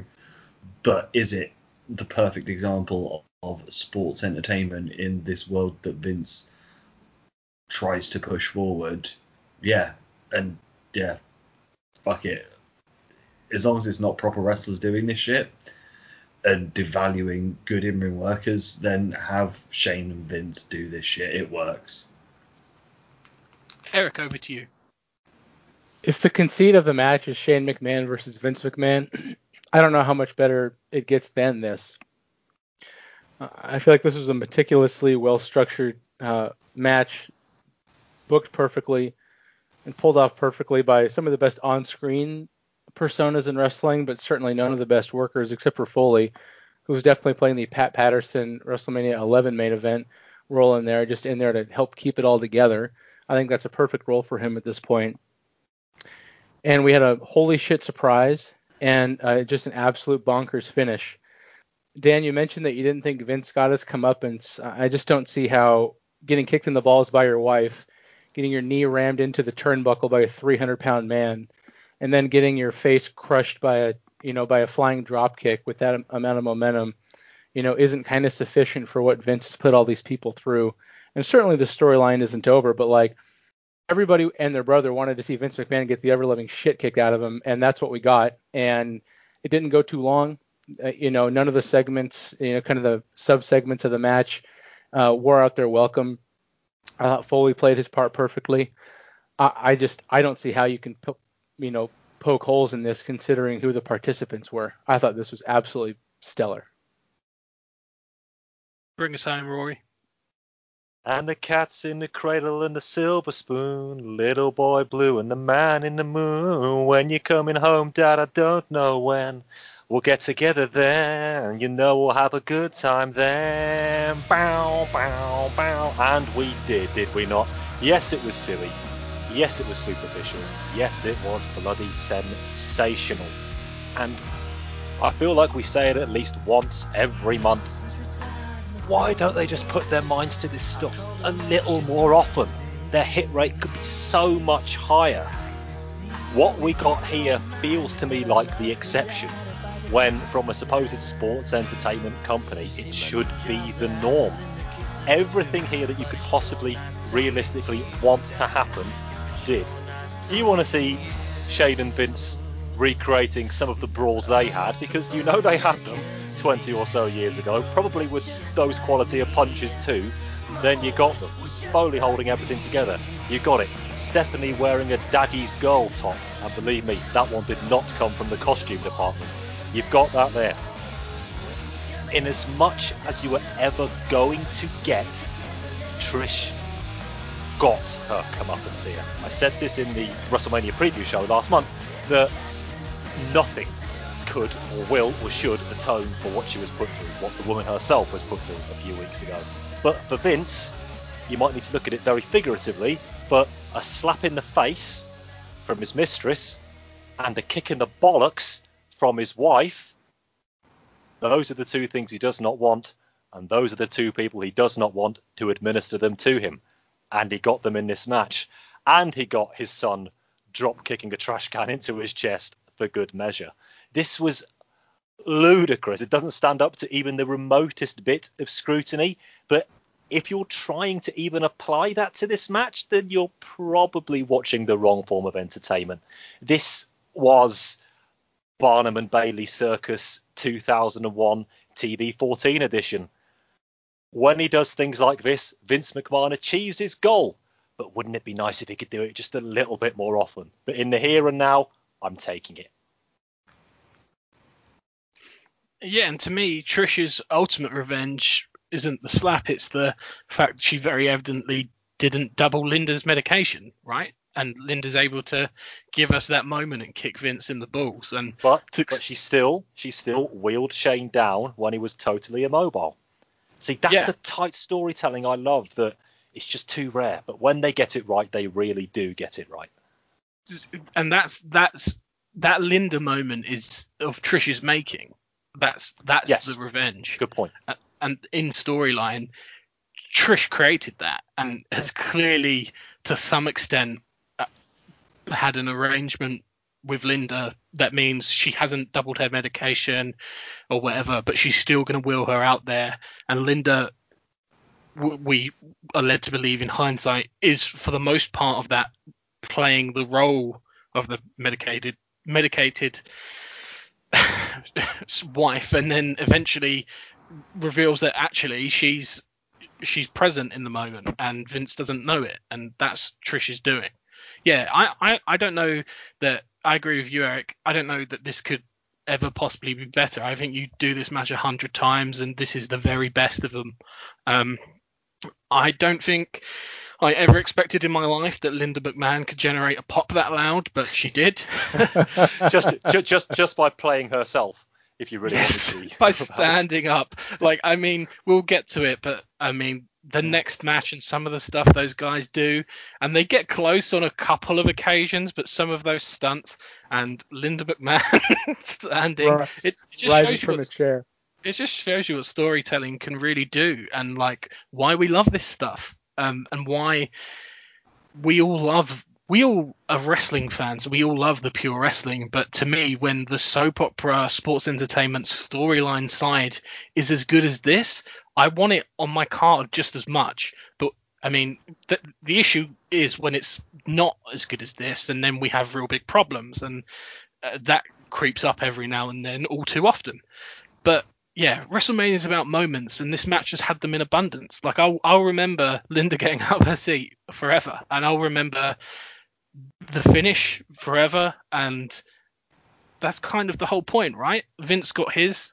It was an overbooked, illogical mess, but it was just so much fun, and everything worked. Yeah, to me, I said it at the end of my sort of play-by-play, but that's sports entertainment at its absolute best.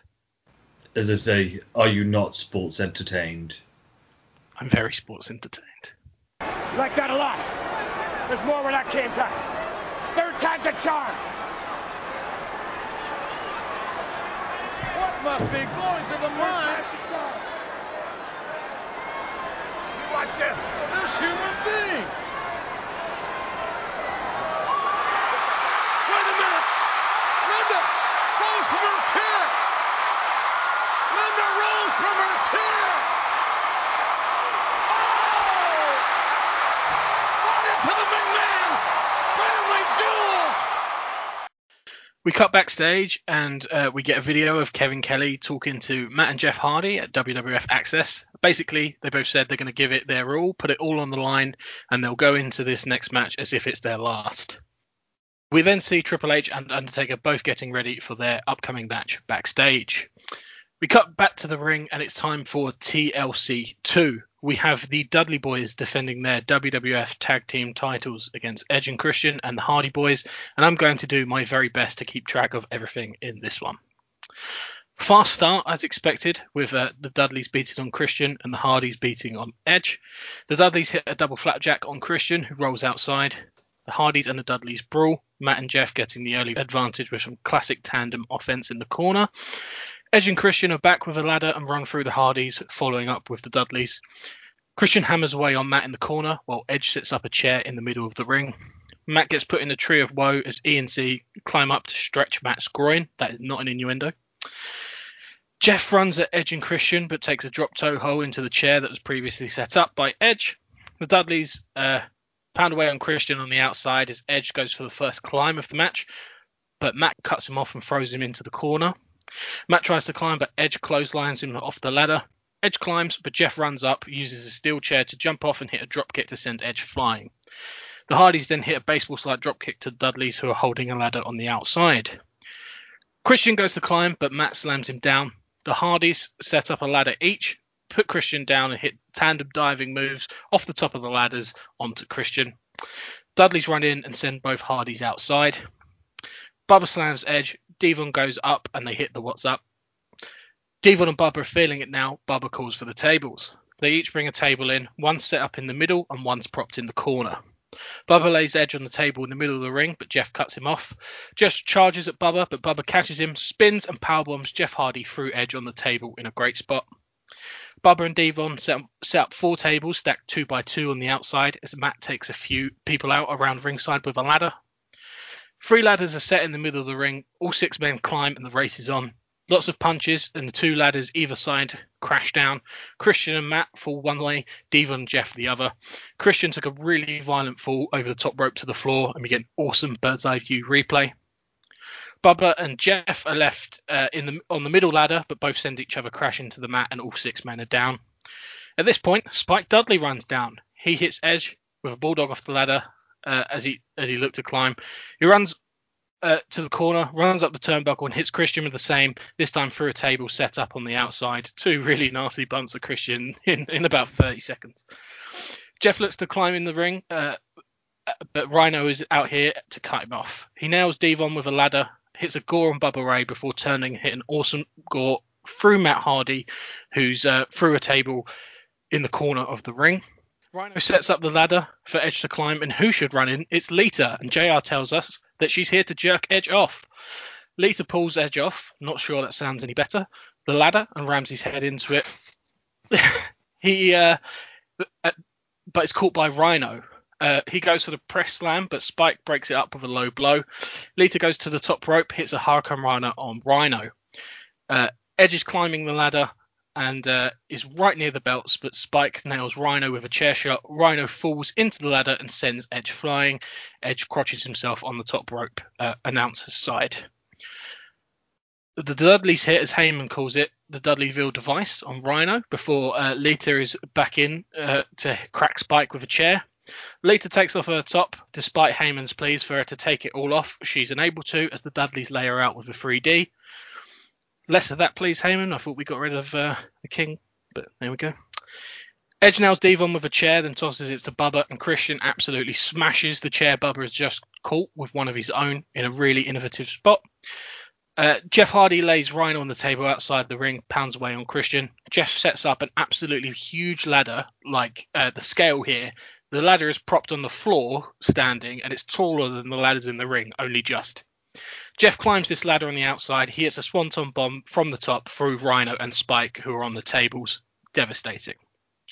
Back in the ring, Christian and Devon both make the climb using one of the extra tall ladders, but Matt Hardy takes the ladder from under him and moves it to the corner. There are 3 regular ladders set up in the ring. Jeff climbs to the top rope in the corner. Devon and Christian are still dangling, but Devon drops first. Christian tries to hold on and get the belts, but he falls too. Jeff tries to walk across from the corner using the 3 set-up ladders to the belts in the center of the ring. Unfortunately, he loses his footing on the second, jumps across to the third, and it tilts, buckles, and he lands on his feet standing. Here, Jeff repositions the ladder, climbs, grabs the belts, but Bubba moves the ladder from under him, pulling it to the corner. While this is happening, Edge has climbed to the top of the extra tall ladder that's been placed in the opposite corner.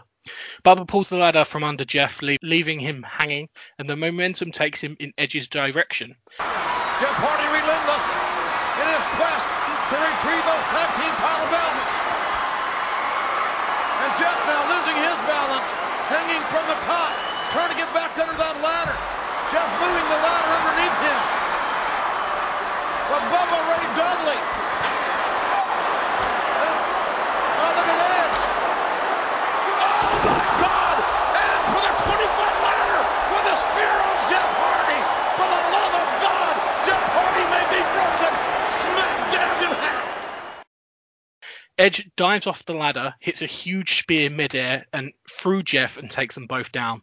That was such a magnificent spot, and regardless of the Linda moment earlier, I now think that was the biggest pop of the night so far. Matt and Bubba climb the big ladder in the middle of the ring, punch it out at the top. Rhino runs in, pushes the ladder over, and both Matt and Bubba crash through the stack of 4 tables built earlier ramp side on the floor.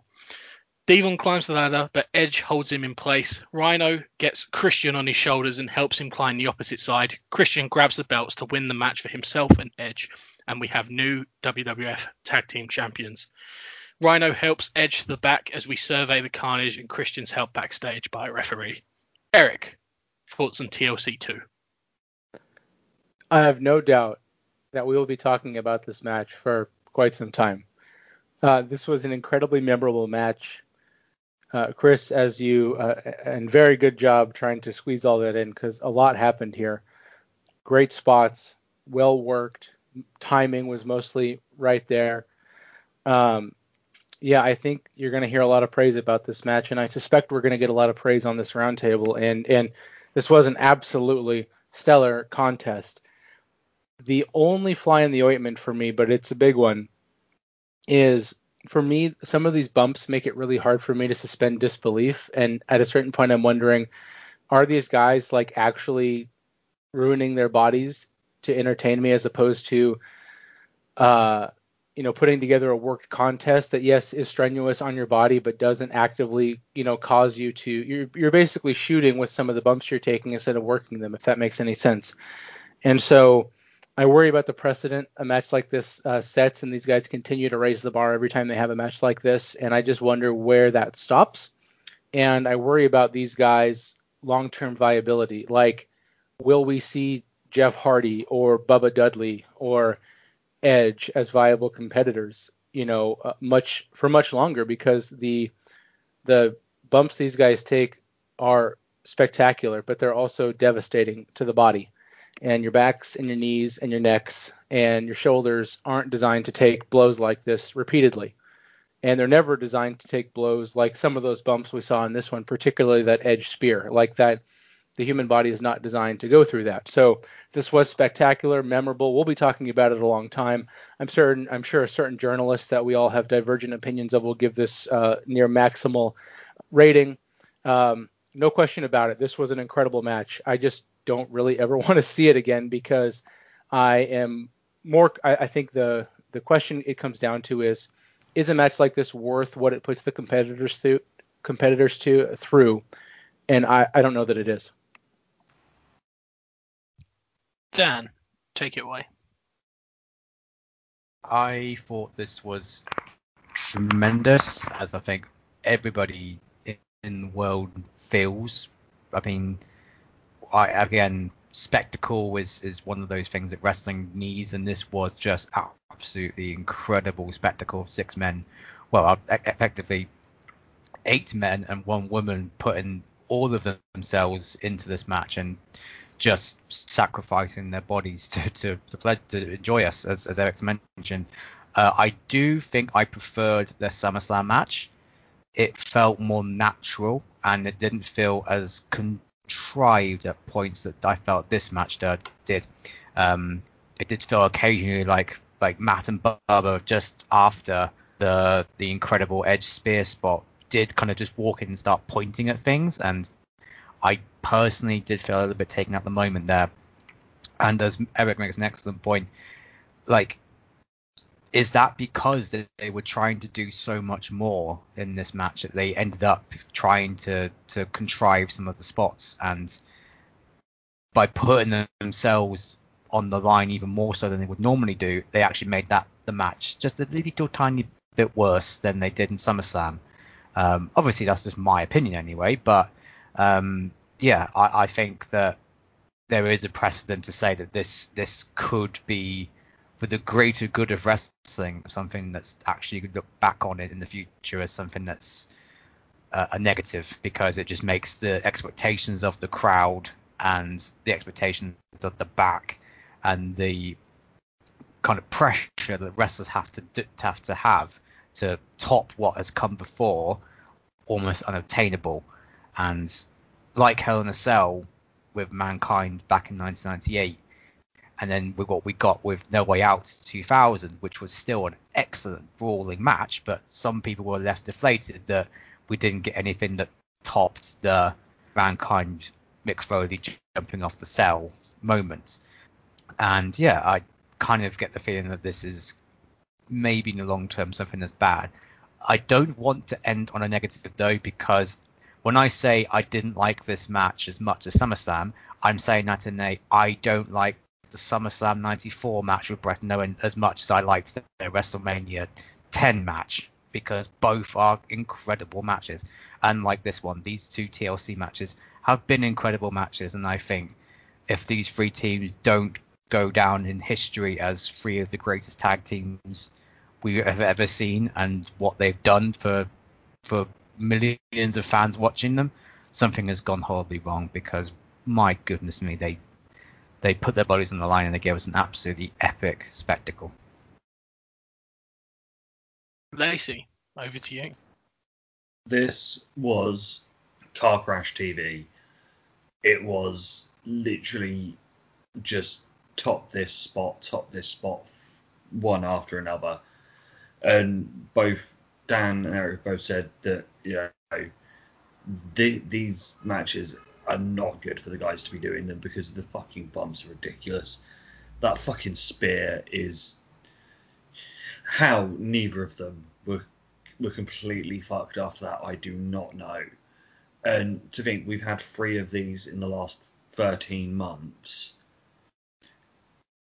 I would now, if I was Vince, I would now go, right, for the sake of yourselves and the sake of, you know, as Dan said, the top that mentality, put the TLC triple threat ladder match stips out of mind's eye for a while, and, you know, let these guys not have to just rely on massive spectacles, because fuck me, they're amazing, but for the long-term good of these guys, can we just have some normal wrestling? Because I don't want to see the Dudleys in fucking wheelchairs within a couple of years, because one of these ladder spots through tables onto a concrete floor goes wrong. I loved the use of the thirds in this. All 3 of them all played their part. Spike hitting the acid drops, beautiful. Lita coming in, throwing Rhino around with the Hurricane Rana. Rhino coming in and absolutely murdering people. You know, Rhino's been about for a couple of weeks, and this is the showcase that he needs to go, yeah, this guy's a fucking killer. And, as I said, an amazing match. Just car crash spots, but please, for the good of everyone involved, can we not have another one for at least another 18 months to 2 years? Because I daren't think what they would do if they were going to play top that. Rory, bring us home. Yeah, if the match at WrestleMania 2000 was the first EP, the match at SummerSlam 2000 was their debut album, this was the difficult second album. And as Paul Stanley of Kiss so wisely put it, you have your whole life to write your first album, you have 6 months to write your second. And just taking this match alone and trying best I can, and probably failing, to separate it from all things WrestleMania, I think that showed through no real fault of their own, because they were given this, and I'm sure this was all them, but they knew in their heart of hearts that SummerSlam, what they did there, could not be topped. But there's only one way you could do that, and nobody wants to be signing those certificates. So they probably overthought it a little bit and thought that the use of the thirds, and I do agree with Lacey, they were placed in there nicely enough. Didn't feel especially shoehorned, I've got to say that. I think the fact that I expected they were going to be there diminished my enjoyment a little bit. And I'm with Dan when he talks about the spots in this one. SummerSlam 2000, they were astonishing and astounding. But to me, they felt like natural consequences of the things they were doing to win the match within the confines of professional wrestling. Like, if you're taking that sort of risk to grab a belt in the air, chances are you might fall 20 feet down to the ground and crash through 4 tables. Here, there were just a couple of extra moments which harked back too much to the WrestleMania 2000 match. Jeff Hardy's ladder on the outside for no reason whatsoever, for example. It would be a churl and a cold heart indeed who would even consider criticizing anything they did in this match. And for the spectacle element, which was what they were going for, and it's yet another tick of an example of a match type on this show, which will parlay into my final score rating a bit later on, as if you haven't already guessed it, all the thumbs up. And that Edge Jeff Hardy spot, I'm seeing it again in my head now. I've no doubt I'll see it in a few of my dreams, and very possibly a couple of my nightmares as well. But I'm not going to wake up during it until it's all done. Is it about the moments? Is it about the memories? Right now, I'm prepared to say it is about the moments. When I come back to watch this match again in a couple of months' time, and my enjoyment maybe will dissipate. But for here on WrestleMania 17, they did everything they had to do, and a lot more besides.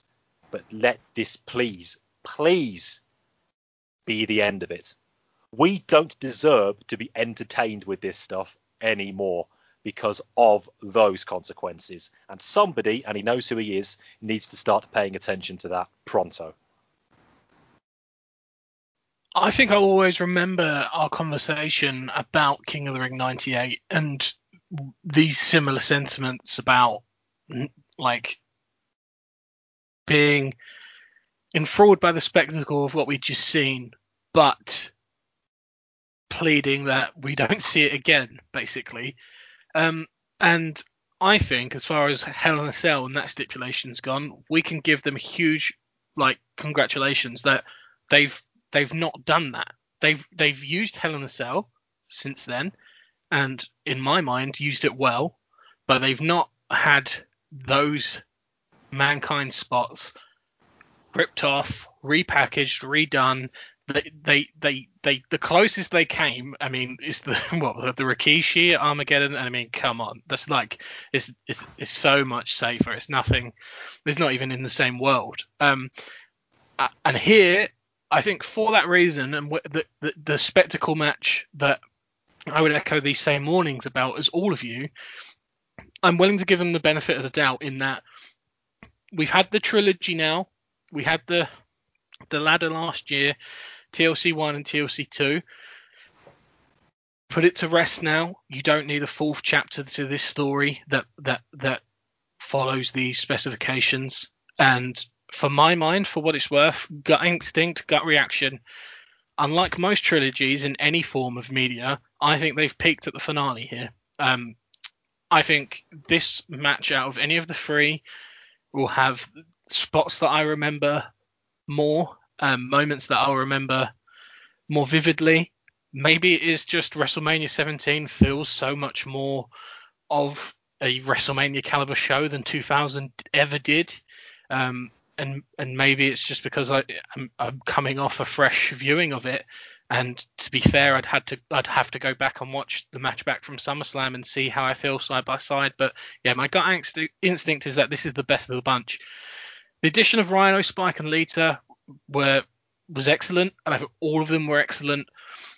Jeff Hardy, how he took that bump with the swanton off the top of the big ladder on the outside, and then took that spear from Edge while hanging onto the belts within probably 90 seconds to 2 minutes of each other, and was able to walk away from it. Frankly, I'll never know how a human being can do that.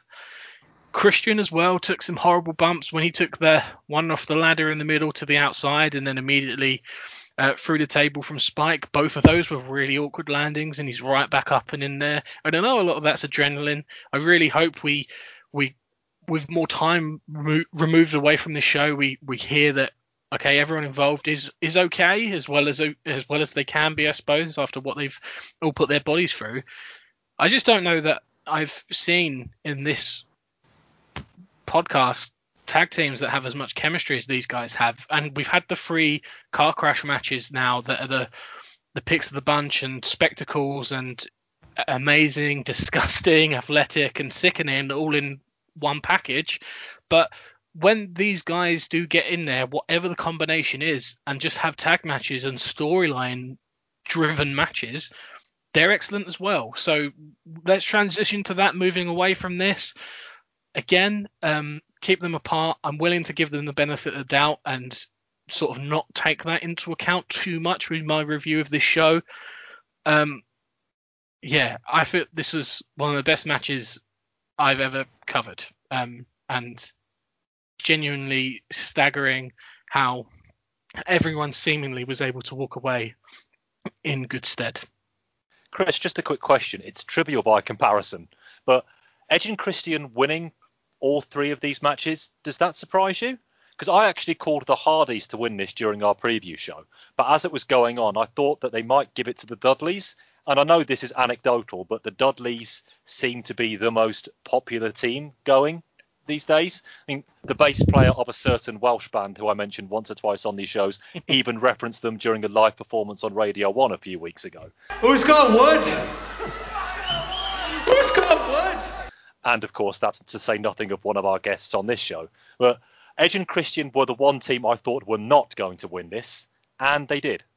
For me, that was a surprise. What I liked about it is that it's kind of the one true heel team acting like heels, and like they won this match, but who's propping Christian up? And it's Rhino holding him up to win, and that Rhino dynamic addition to this match made it maybe feel like something different. In my mind, I think if you were to just like take those 3 matches in a vacuum, if at all possible, I would say on paper you don't want the same team winning all 3, just right off the bat. As far as sort of the story goes, they were probably the team I would have called least. I'm not sure, but I think any combination of these guys and whatever they do next is kind of like they'll make it work. I just have the utmost faith in all 9 people involved in this match, and that they'll find a good storyline coming out of this. The only thing that I think would be slightly surprising about this more than anything is that there have been like the occasional murmur that they might split these guys off at some point. And I don't know if this is kind of like maybe one last hurrah for Edge and Christian, because I think they've got a hell of a lot more to give as a team, but maybe they do have Edge in mind for bigger and better things as a singles guy. So is that where we're going? And you give them this moment because the Hardys will get another and the Dudleys will get another, because you shouldn't be splitting up either of those teams anytime soon. It could be that kind of thing. But for me, yeah, I'm not sure I'd have given it to Edge and Christian here. We cut to a look at Access again, both fans and superstars alike talking about how awesome the whole thing is, before we head back to the ring for the announcement of a new Astrodome attendance record, 67,925 people.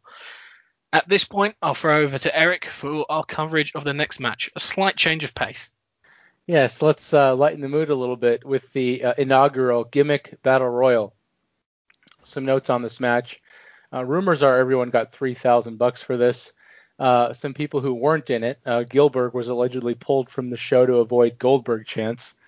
There's some more evidence for you, Chris and Rory and everybody else. You are. Terry Taylor apparently declined. I wonder why he would turn down an invitation. I also saw on the message boards, I didn't know if this was confirmed, but Corporal Kirshner was invited, but enough people complained that he was uninvited. Yeah, I'm ashamed to say I watched closely enough to see that his graphic was used a week or so before. Okay, and then George Gray was invited to be Akeem, but I also read that he'd lost too much weight for that costume, so he went as the one-man gang. So good for him. I think in 2001 I'd rather see him as one-man gang than Akeem anyway, so happy accident maybe. Yeah, I like the gang. The gang's a super solid, underrated gimmick. So the Fink announces our guest play-by-play announcer, Mean Gene Okerlund, and the guest color analyst, Bobby Heenan, who gets a pretty good pop. Heyman calls him the Johnny Carson of sports entertainment.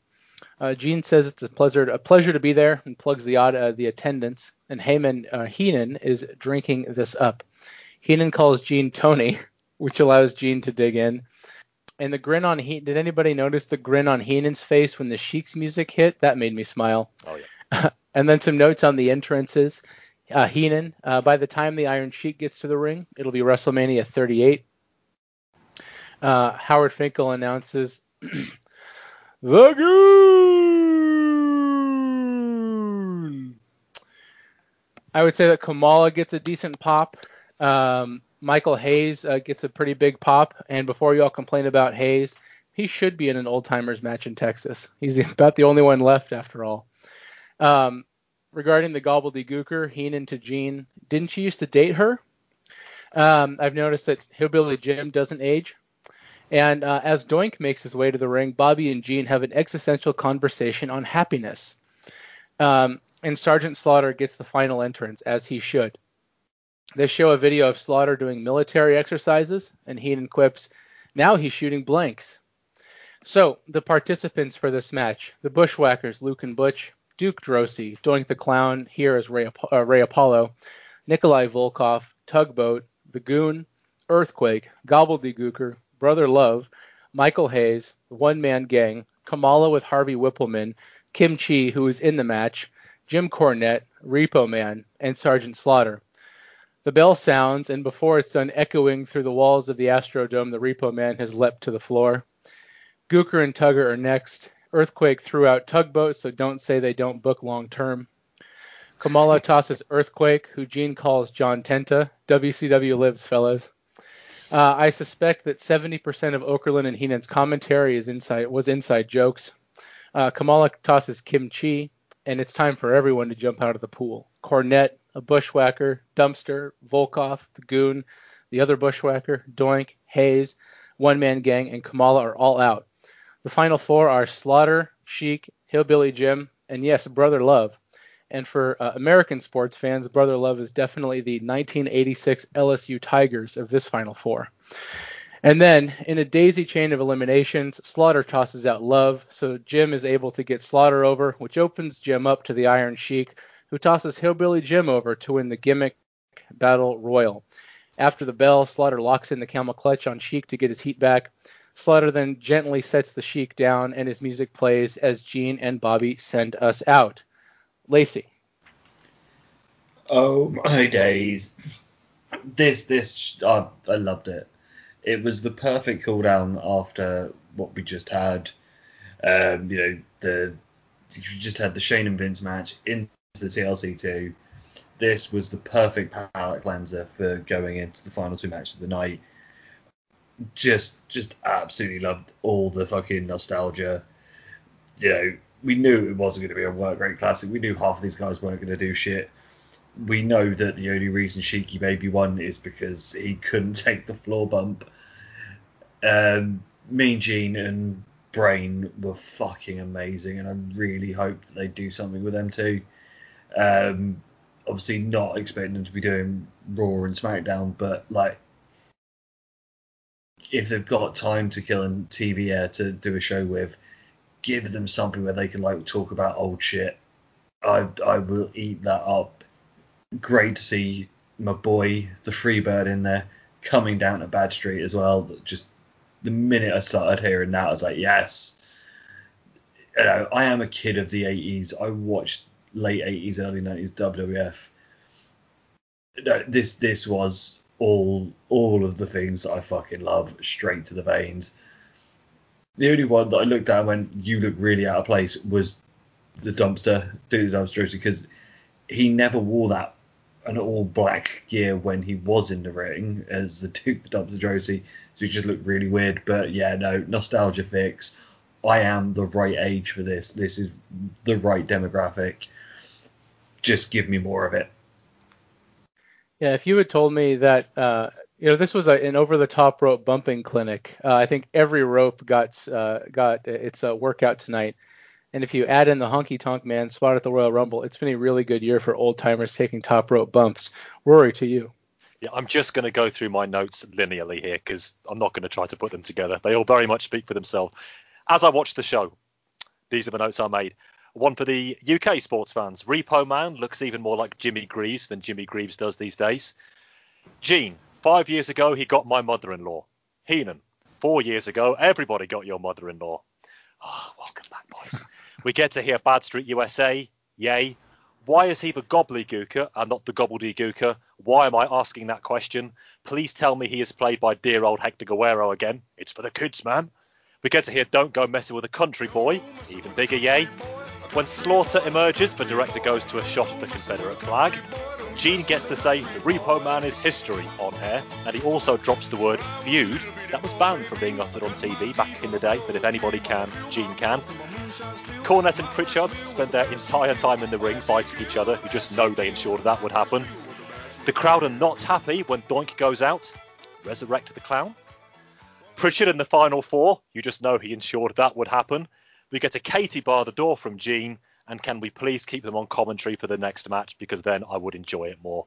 This was everything it needed to be, and perhaps even more importantly, succeeded in being everything it wanted to be. Wise man, couldn't have said it better myself. Dan, to you. Yeah, I'll be honest, this isn't really the match for me because I have never heard of half these people. Apart from kind of like osmosis from the guys who've been watching wrestling a lot longer than I have, how it is more of a curiosity for me, just looking at people like Brother Love and Repro Man and the Goon, who, yeah, either slipped my memory completely or I've never heard of at all, especially with Repo Man. But yeah, this was a curiosity. It definitely held my attention, but it allowed my brain to have a break after the two heavy duty matches that we just had before, as well as all the stuff with Angle and Benoit as well. So not for me, definitely more for the guys who grew up in the Hulkamania era, but I have no complaints with it. It was very, very enjoyable to watch. Chris, bring us home. Yeah, perfect cool down after the last two very heavy matches, and ahead of the final two. Full of nostalgia, much like Dan, half of which goes over my head, but even I have great appreciation for some of the brilliant commentary from Gene and Bobby. Just so good. Yeah, 3 minutes. Just served every purpose possible. A genuinely brilliant idea and addition to the show to throw in the top third of the card just to break up some of your bigger current matches, no complaints from me. 2 thumbs up. Heenan and Gene squabble as we throw to a match graphic for Triple H and The Undertaker. So, our next match sees Triple H going against Undertaker, but we are viewed by the wonderful Lemmy and greets us with, "We are Motorhead, and we're going to kick your ass," as they play a live version of Triple H's theme for him to come down to. Taker bombs down on his bike. Clearly, this giant rampway is perfect for him, and opening up that bike instead of the usual raw ramps. Brawl from the outside, Triple H falls through at the makeshift Spanish announce table. Back into the ring and punches. Triple H hits a high knee. Taker with corner punches, backdrop, and a clothesline. Power slam, but misses an elbow drop. Trips with some punches. Taker hits a jumping clothesline and goes for old school, but that's blocked. Trips with a neck breaker, gets a 2. Punches outside the ring with some elbows, back in with another neck breaker for a 2 again. He then shoves the ref. Taker hits some rapid punches. Trips with the face buster to the knee, then gets the hammer, but the ref blocks it. Trips attempts the pedigree, but it's blocked and turned into a slingshot that hits the ref. Taker hits a chokeslam, gets a 2. Taker then beats down the ref. Taker with a headbutt, and they brawl to the outside, and then all the way in the crowd up back to the audio rig where the hard cam is. Taker with punches, and then they continue to climb further up the rig to the level of the hard cam. Triple H with a load of chair shots. Taker then hits some punches and a chokeslam off the platform. Follows that up with a diving elbow. Some EMTs come out to try and help Taker, or to help Trips, but Taker shoves them away. They make their way back to the ring, brawling. Back in, Taker grabs the hammer, but Trips with a low blow. Taker then hits a big boot. They exchange punches. Trips tries to go for the tombstone, but it's reversed into one by Taker, but the ref is still out from his earlier beatdown, so no one to count. Taker goes for the last ride, but Trips has picked up the hammer and smashes it into Taker's head. That gets a 2 as the ref finally comes back around. Taker is busted open at this point. Taker then hits a last ride, gets the win. Fun brawl into the crowd, what it needed to be. Rory, I know your love for Trips is well known, and your love for Taker is off the chart. What do you make of it? I actually can see it dancing off the scale as we speak. You just had to come to me first, didn't you? Had to come to me first. That said, this was pretty good. That might be all you're going to get out of me, so I suppose I'm going to have to try to develop my views best I can and try to maintain my usual air of impartiality when talking about these two. The timing was very oddly off on this match, and I don't know who is to blame for that, but somebody needs to own up and take it, because you would think that a match involving these two and they're standing backstage, it would be seamless and everything would have been gone over 100,000 times, but this felt like it had been scrawled on the back of the boxing matches 5 seconds before the match. The Mike here, a ref bump, there's no way that an Undertaker elbow could keep him down for that long, unless that's Mr. Calloway trying to make a statement. It probably was, but even so. The crowd brawling, the going to the gantry for the chokeslam, which too much light was let in on Magic by with the second replay. Well, that wasn't their fault.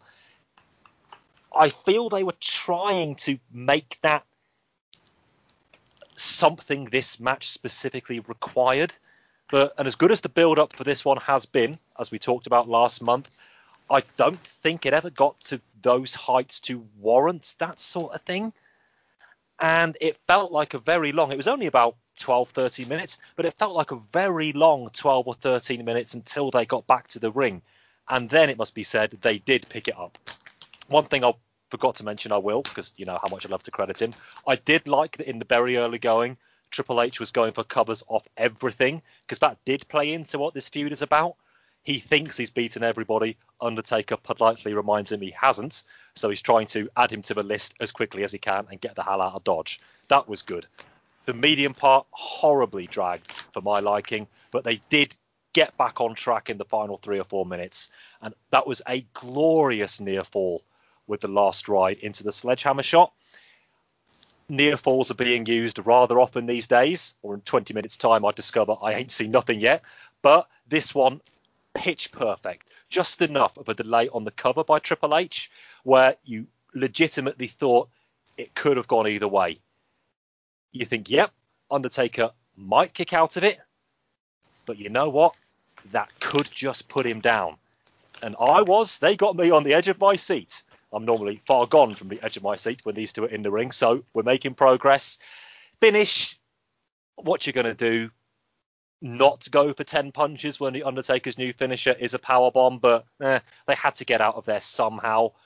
A spirited enough brawl, probably in the right place on the card, but it felt rather mismatched from the feud leading up to it, and it seemed oddly unfinished. Yeah, I kind of enjoyed this match, I think, a tad more than Rory. Just because I think my standards and my expectations for Undertaker matches at this stage are just so low. Like, I can't remember the last time he had a match as good as this. And they've been really bad for quite a while.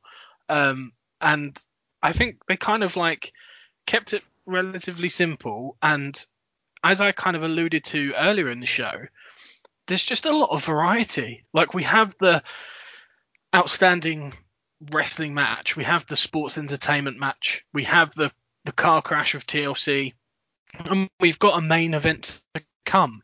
So what kind of match do you want to work here? I don't think you want to work the standard WWF main event style. I certainly think you want to try and differentiate it at least from what's to follow. And I think they did that quite well, especially with the hindsight of having seen what followed. I don't think we got a lot of like overlap of style really, despite them in a match that had no stipulation, having like a 11-minute ref bump and brawling all over in the crowd and whatnot. Yeah, I think again this had good moments in it, and particularly as Rory mentioned, that near fall with the sledgehammer shot from the last ride, I think will live long in my mind as one of the best near falls that I've seen in a long, long time. And I think a large part of that, just massive credit to Triple H for selling it so well, and the absolute like heartbreak of the Undertaker kicking out of that pin. And that moment to me looked to finish 10 times out of 10. Like, it did not look like a near fall. Nothing about it felt like a near fall. They had me hook, line and sinker there. And then as soon as that was a near fall, and it should be noted, no pedigree in this match, because Hunter doesn't want anyone kicking out of that too often. Mm-hmm. I'm glad somebody else mentioned that. Well, as soon as that had happened, it was like, okay, so the Undertaker's winning. But as Rory mentioned to me on the preview for this, the Undertaker, undefeated at WrestleMania, wasn't too aware of that, and maybe that's something they are aware of and want to keep intact, because I think there's potentially some mileage in that each year. But to me, JR did mention it was nine wins in a row. Yeah, 9-0 now. So now they've mentioned it, they've alluded to it. I feel like next year, whatever the Undertaker's up to, looking for that 10-0 will be a story. So they've preserved something there and entertained me in the process. And so I think for where this is on the card and for what I needed from it, pleasantly surprised. Mr. Welling? Very much in alignment with Chris White on the fact that this match kind of needs to be this for the overall structure of the show. We've not had a good crowd brawl in quite a long time. with The Undertaker. I recall in '99 we got a lot of mediocre to bad crowd brawl matches with Taker, and we always assumed that was because he just can't do it. But I think the stuff with the scaffolding and whoever's idea was that deserves some credit, because it definitely drew some focus to that section of the match where normally that there's a very much a drifting kind of, okay, let's just wait for them to get back to the ring and do some stuff. But the fact that when you see Triple H get chokeslammed and he just drops and you have no idea how high the camera angle is, and that does feel like a ridiculously impactful moment, and then you just see that Triple H has just landed on a bit of padding about 6 foot behind, which was a little bit unflattering for what that spot deserved. So, and then the referee being out for what seemed like 10 minutes from an elbow drop did take us out of the match quite a bit. So there's too many kind of big blind spots for me to give a total thumbs up like I did for Angle and Benoit. But yeah, overall, I think these guys did have a very good match, and I would still probably give the majority of that props to Triple H, because he's just let's just look at the form table here, what that man's done for the last 15 months, what he did last month, and then look at what the Undertaker's been up to. So if Hunter can get this good match out of Biker Taker, who's just been checked out for the last 9 months now, then yeah, all power to us, because we need to get a big face to this upper level of the card, considering what happens after this match. So Undertaker winning was probably the right thing to do as well, and we have got a very good crowd brawly match out of it. And also, just bear in mind as well, Taker's from Texas, give the home crowd a massive win, which is always a plus in my opinion as well, just because it gives the show a bit of a life boost, which is, you know, it's definitely not something you want going into your main event of your biggest WrestleMania in almost 10 years. And last but not least, Eric, take us home. You know, for two guys that we all pan on this show, we sure like to hand out the hardware to them. I mean, what do we give Triple H MVP, or at least Worker of the Year for 2000? Yeah, Worker of the Year. Yeah. Each of these guys has won our Match of the Year in different years. I mean, these guys are not, you know, backyard wrestlers. These guys are professionals, top of the line WWF style workers. And as much as we malign them at times, Undertaker particularly, I think this was, I really enjoyed this match. I can't believe it took me to mention Motorhead. Like, that was incredible. That's one of the best entrances I've ever seen at WrestleMania. And it completely set the tone for this match. I can't believe I didn't mention that in my notes. Yeah, that was a real highlight. I forgot too, in the same way that Lemmy did 80% of the words. Well, I think it's Motorhead. Not his song. It doesn't need to know the words. I think Lemmy could read Shel Silverstein lyrics, and as long as it's Motorhead, I don't care. Like that to me set the tone for this match being a semi-main event match at WrestleMania, because I've been a little bit tepid on these guys, and I understand they're top of the card guys, and this was well built, but like when you get Motorhead playing live for Triple H and it looks cool and it sounds great, lyrics notwithstanding, that to me, I was like ready for this. And then these two came out and just clubbed the ever-loving shit out of each other for 20 minutes, brawled around the building, which allows them to get a long match out of The Undertaker without kind of exposing his limitations in the ring. They didn't do it at all. Other than the hardcore match, there was no real crowd brawling on this show other than this, so they saved it up, so it made sense. There was no other interference in this match, which I think you probably wouldn't have won money on had you bet that. And I just thought these guys came together and they pulled off again, and it's kind of the theme of the night, probably the best thing they could have pulled together for the spot they were in. I really enjoyed this, and I thought it was worthy. I thought by the end of it, I was convinced that it was worthy of its lofty spot on this card. Yeah, it's definitely that one that you can see why this was the co-main. You know, this is the bit two big names going into it, and as obviously we've said there, the grandeur is built by the fact of having Motorhead come out. You know, Lemmy absolutely smashing it musically, as we say, lyrically. doesn't matter if he doesn't know the words. It's not his song, so he doesn't really care. It works, and it gives both of them that Mania moment, which I know is a thing they sort of like to say about the big show. But it made what could have been a generic pay-per-view match a WrestleMania match. And after that, we got the build-up and a wonderful package for the main event of Austin and Rock to the dulcet tones of Limp Bizkit. Here we are. And yes, that video package, like all of them, was monumentally brilliant. Their hit rate for all of these, including all of the updated ones, has been utterly faultless. I am barely exaggerating when I say I would gladly sit down and watch all of them start to finish. And of course, this line gets in there. I need to beat you, Rock. I need it more than you could ever imagine. Oh, fucking K. Fink is about to introduce the combatant, but before doing so, states that this match will be no disqualification. JR asks when that was added, as well he might. The glass smashes and so does the roof. Stone me, is this man over? They'd have to be completely potty to do anything to try and mess with that. And a great close-up shot of Austin resting on the turnbuckles, and it's all in his eyes. Masterful. Rock is out next, and he gets a reaction that I think we call mixed in this game. He has his fans here, no doubt, but they are more than likely out-of-towners.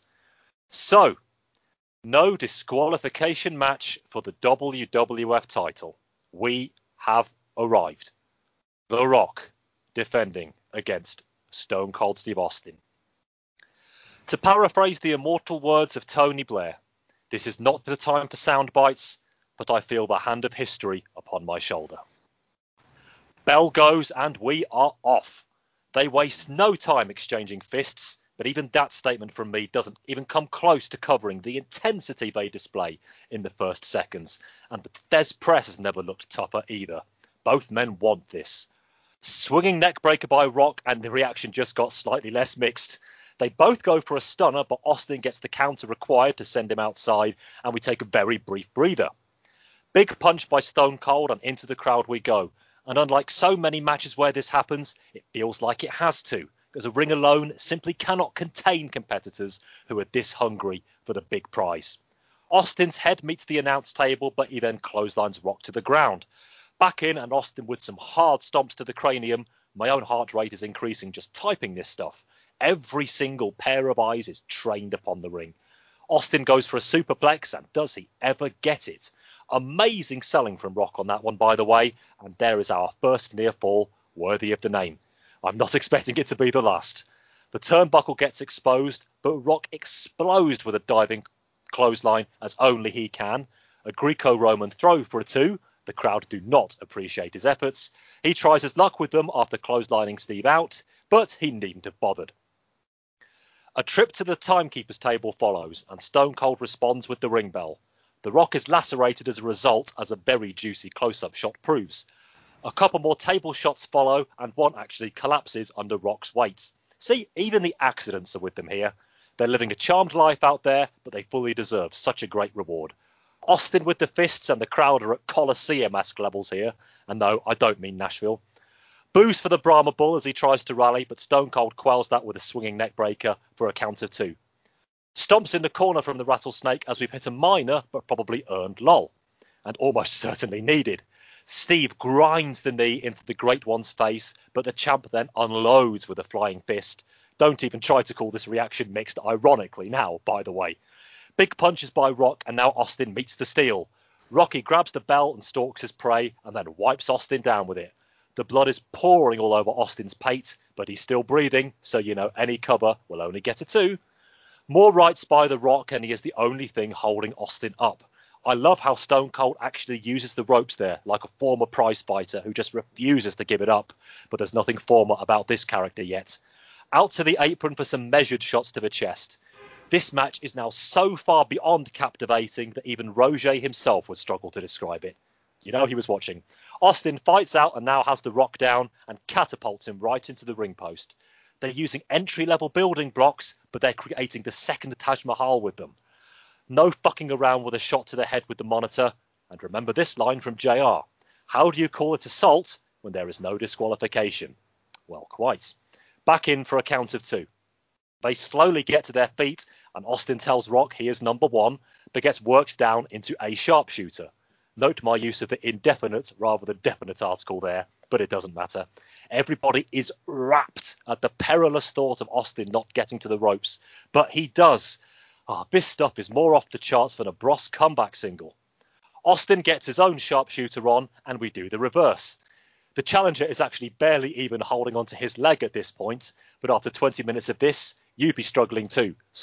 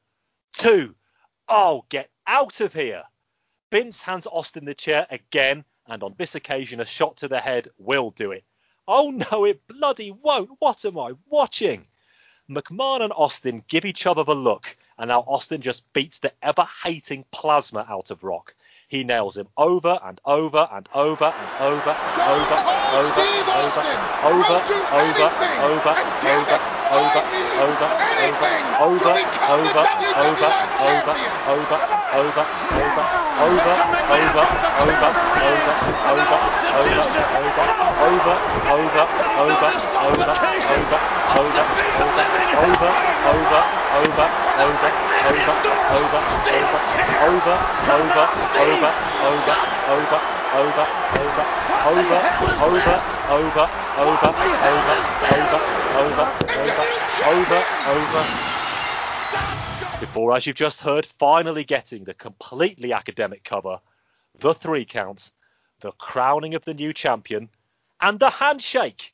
The fucking handshake. Austin and Vince. Austin and bloody Vince. Guys, you've got it all wrong. You have to do it before noon, otherwise you're the fool. Everybody knows that. Ah, dear. JR goes into full-on grade A betrayed buddy mode. What the hell this? Son of a bitch that. He's drinking a damn beer with McMahon there. Why, Steve? Why this way here? Heyman answers him. That's what a rattlesnake would do. Oh my, and oh yours. Eric. I think you're right to mention the spectacle of this match, and I think it's clear that this match felt big and was worked big and lived up to the hype in almost every way. I think we can clearly put this on the pantheon of WrestleMania spectacles with Hogan, Andre, and Hogan Warrior, and I think it fits comfortably there, and probably is definitely. I think it's second only to Hogan, Andre, and maybe even eclipse that, which I never thought that I would see in my life. So that's what we're talking about here, and it feels incredible to have seen that and watched that, and to know that we're watching something that's definitely historical. The match itself, it wasn't perfect, but it lived up to its hype. Both guys worked their asses off. I just have to say that rock shooter is just absolute garbage hold. He should just stop doing it. But that's a minor complaint. And like the $1 Million Dream, in big matches, you go to depths that you don't always have to go to. And it's a big match when Austin uses the $1 Million Dream. And I just think that these guys had so much pressure on them and so much hype put into this, and they nailed it. They absolutely nailed it as far as living up to that big match feel. There was nothing here that felt like it was underplayed, underdelivered, undervalued. I think to the gargantuan 67,000, people-sized elephant in the room, we have an Austin heel turn and the death of WCW in the same week, the latter of which, or the former of which, is called by the owner of ECW. So nothing is the same anymore as it was just a short time ago. It's risky. I don't know that I would have done it. I don't know that even if it had been the plan going in, certainly it was, once I heard that pop and once I heard how not, and again, we're in Texas, so if we were in Miami, it may have been different, and Chicago different still, but I don't know how you hear that pop for that man in a building of this size filled with that many people and not just say, okay, no, Vince comes out, they do the thing, but then Austin stuns Vince and Heyman delivers the same line to close the show. Austin gets the belt. It seeds some confusion, but we don't have this just outright unexplained heel turn or poorly explained heel turn. I hope that they have a 6-month plan for this. I hope that this is part of some grander design to integrate WCW and the influx of talent they'll have there. I don't know that the two are related. It's kind of tough to see that picture now. But there's a lot of things kind of converging at the same time, and now it's on the WWF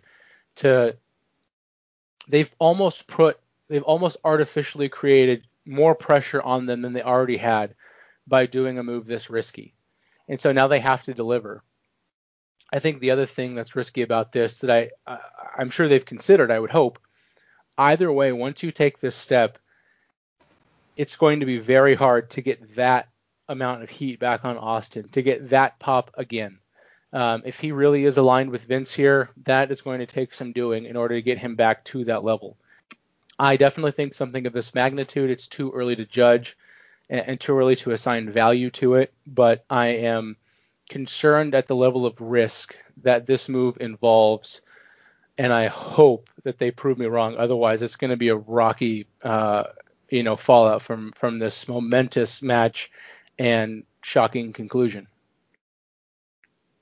Chris White, I bet you're feeling rather smug right now. I was so close. I'm prepared to give it to you. Look, it's not what I had in mind, but this is better.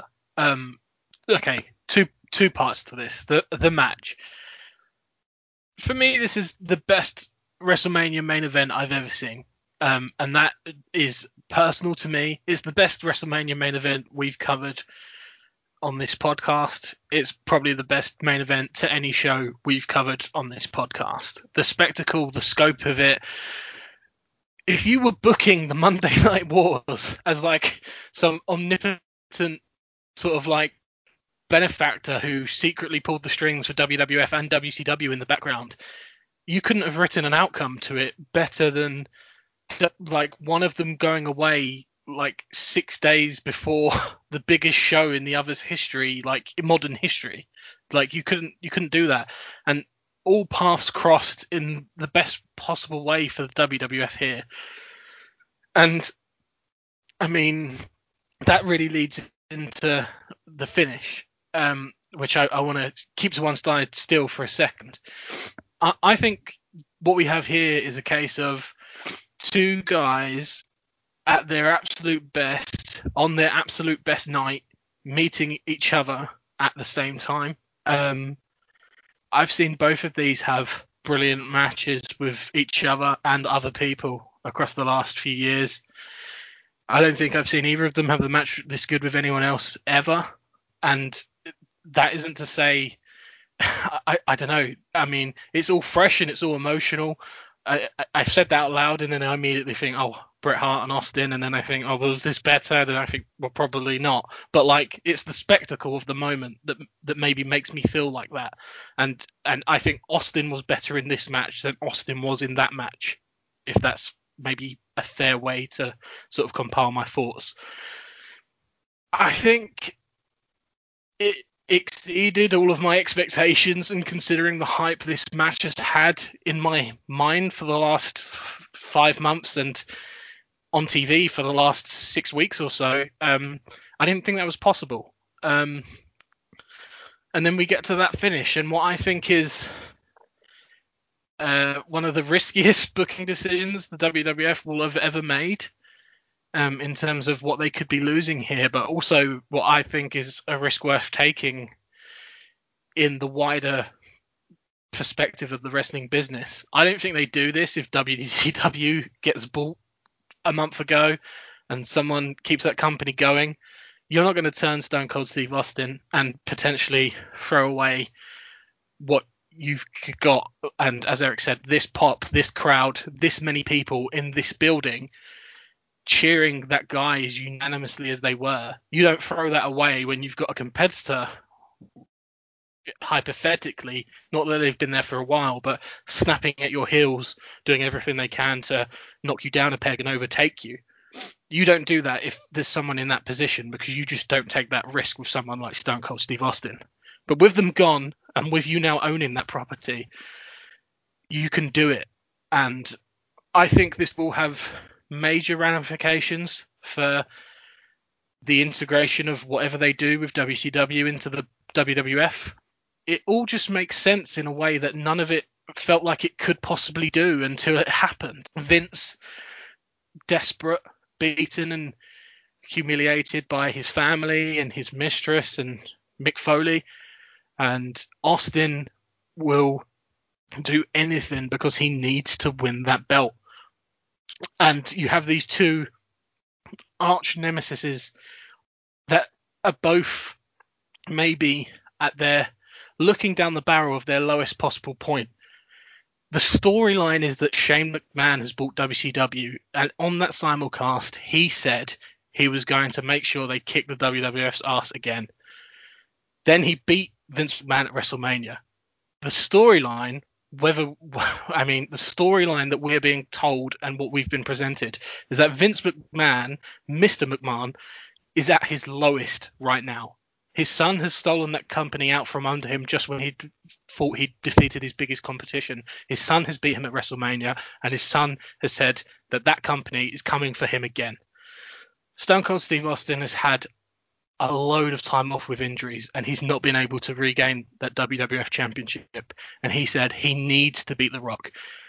Those two scenarios result in the deal with the devil, Stone Cold Steve Austin, Vince McMahon guaranteeing that he can make him the champion again. He can deliver that.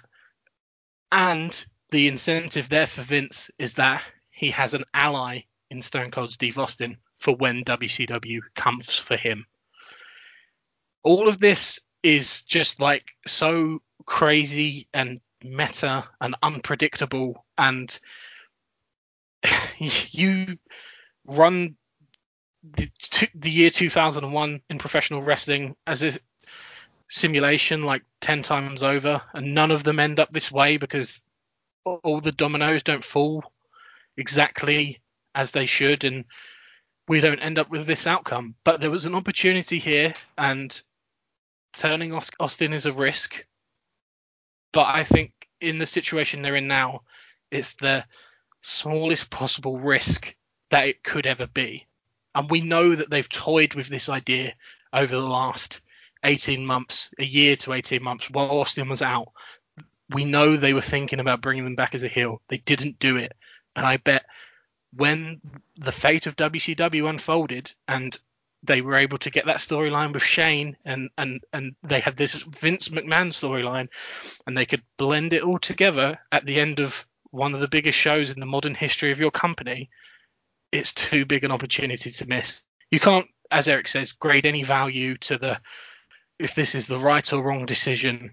It's far too early, and only a lot of time and a lot of hindsight will tell us how the WWF and Stone Cold Steve Austin fare from this point. But for me, on night one, full marks, 10 out of 10, couldn't be better.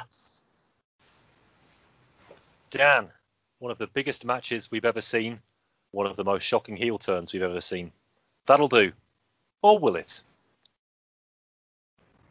Just first off, like, your play-by-play, Rory, and Chris White's analysis there, I think, has matched, or at least got very close to matching this match. Just round of applause to both of you. High praise indeed. What you've done there is exceptional. For Chris White, just making sense of the heel turn from a business perspective.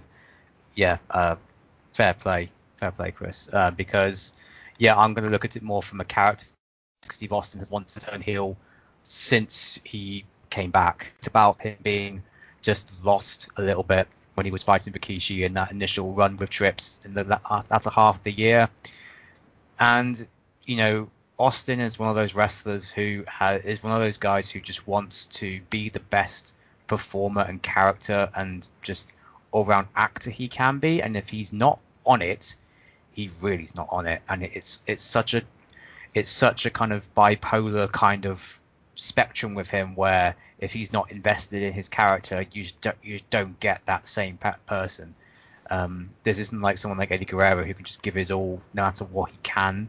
And even someone like The Rock, who, even when he was douchebag heel with the Nation and the Corporation, or beloved babyface for last year, you know he's kind of giving it all.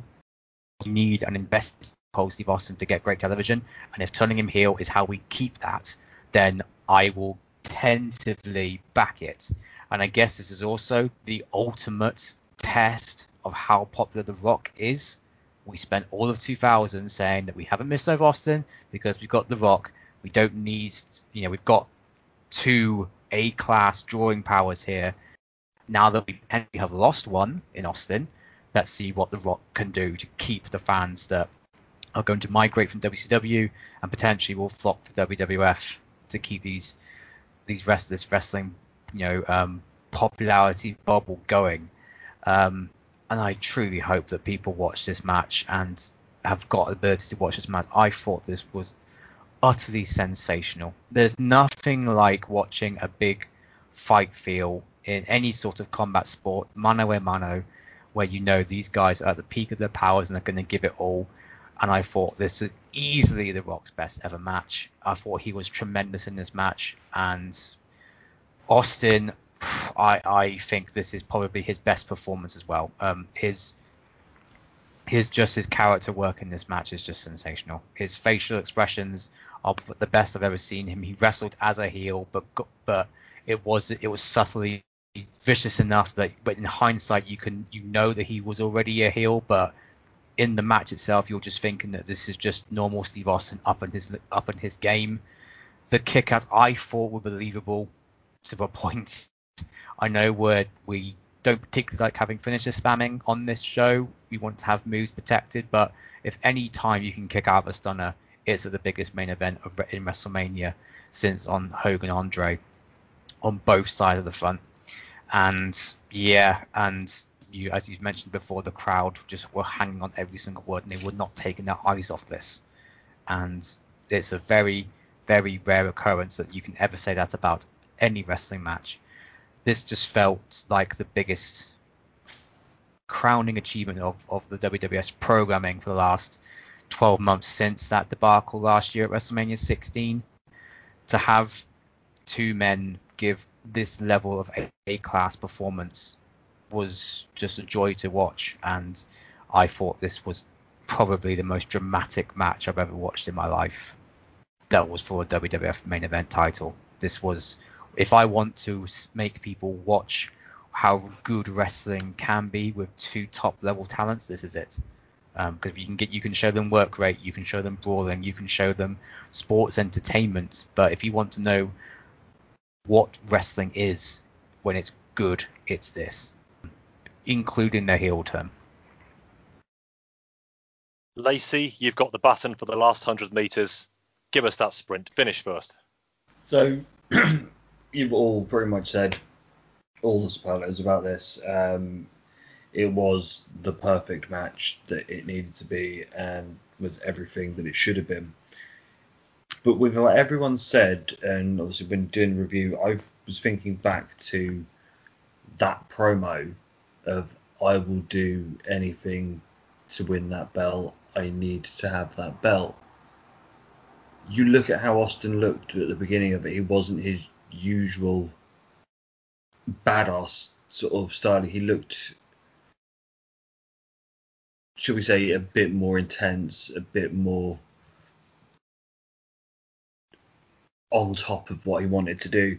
So looking back at it, just sort of whilst you've all been talking about it, I'm not surprised by the Austin turn. It makes sense, and it's storytelling. He has told us he will do anything to get the belt back. Doing a deal with the devil is doing anything. His biggest enemy, the bane of his existence, he has had to shake hands with him to make sure he wins that belt back. It's been there and it's been in front of our faces, but none of us have sort of got, oh fuck. And yeah, you know, with the pop that he got when he came out, could he have stunned Vince after the fact and, you know, gone out still as the big babyface, but had done, you know, used Vince for his own devices? Yeah. Would it have worked? Yeah.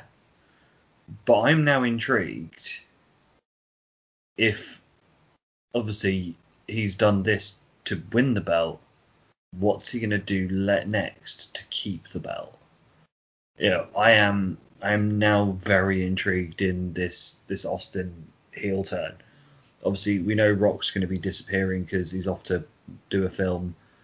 So obviously, this isn't going to have an instant comeback. I'm not sure if Rock's going straight after this or whether he'll be around for a month then off. But I want to see just how devious and how desperate this heel Austin is going to be. As I said, but as for the match itself, I can't say more than what you lot have all said. You've all said everything that needs to be said about it. But yeah, as I said, the heel turn's the bit that I'm like, let's see what happens here.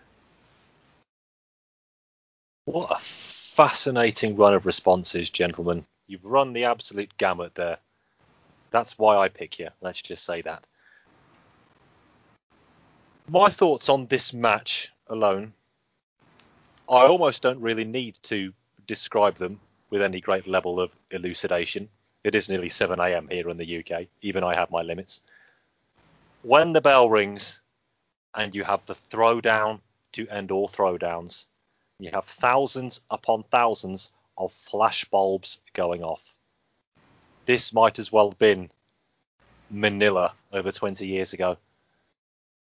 The biggest of big fight feels in a staged, worked, manufactured, scripted environment. And in that moment, and for those 25 minutes, those 67,000 fans, the millions watching worldwide, this felt like the final culmination. This was the denouement, the last chapter. But we've been building up to this for the last 3 and a bit years, and it had to finish with Stone Cold Steve Austin going for the WWF title against The Rock in Houston. It is so perfect. You really can sit down with a pen and write this stuff. And that is the highest compliment I can give it. They missed steps in this match. It was a little bit wonky. It wasn't watertight. But if you're going all out for the WWF title and your hands are sweaty and your arms are trembling and your eyes are going and you're not all that lucid and your feet feel like they're going to wobble, then you're going to make mistakes. If your opponent is just 1% further in the game than you are, that's it. Lights out. And your chance might well have gone. That played into every minute of the match. And as Lacey perfectly put on board just now, it played into the Austin turn.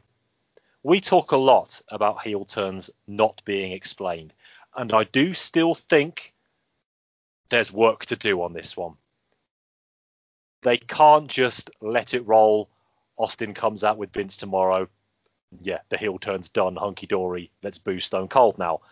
Still work to be done, but they did a hell of a lot of it here. This was a match for the WWF title, about the WWF title, built around the WWF title, with the challenger will do anything to win the WWF title. And if that means shaking hands with Vince McMahon at the end of the match, then mortal enemy or not, is that really a massive price to pay? I do, because I'm not going to get many other chances to say it. I do have a couple of operational quibbles with the heel turn. Vince looked like a bit of a lemon for the 3 or 4 minutes he was in there. And the final thing Austin did was whack Rock a million, billion, zillion times with a chair while he's prone on the ground. Well, he did that to Triple H last month and everybody loved him for it. The present company very much included. But I think it's in place. And I don't think, maybe I'm giving them too much credit, but I don't think this was hurriedly decided on the night of the show. I do realise that us on this programme and our zillions of listeners, thank you, know the score on the ball. So we've been talking about the possibility of an Austin heel turn, as mentioned in the sheets, ever since he came back.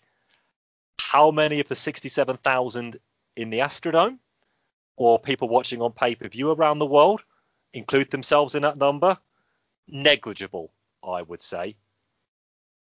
The Houston crowd weren't ready for the turn, which is why they cheered it as Vince turning face, for goodness sake. But I'm all right with that now. As bold as this move was, and I am more than happy in a month's time when I'm on the April show to completely contradict what I'm saying here. They could have waited a day. Maybe you have Vince's role a little more nefarious, but not quite so obvious. Whose side is he on? He gets on the apron once or twice. Maybe Heyman picks it up on commentary, and then you do the big turn on Raw the next day. Yes, you could have done it this way, but as we always say, the line between bravery and stupidity is a very, very, very small one. This might, therefore, end up to be the latter, but right now it is definitely the former. And because of that, they've already put a lot of credit in the bank to roll ahead with it. Sensational, to use Dan's word, main event.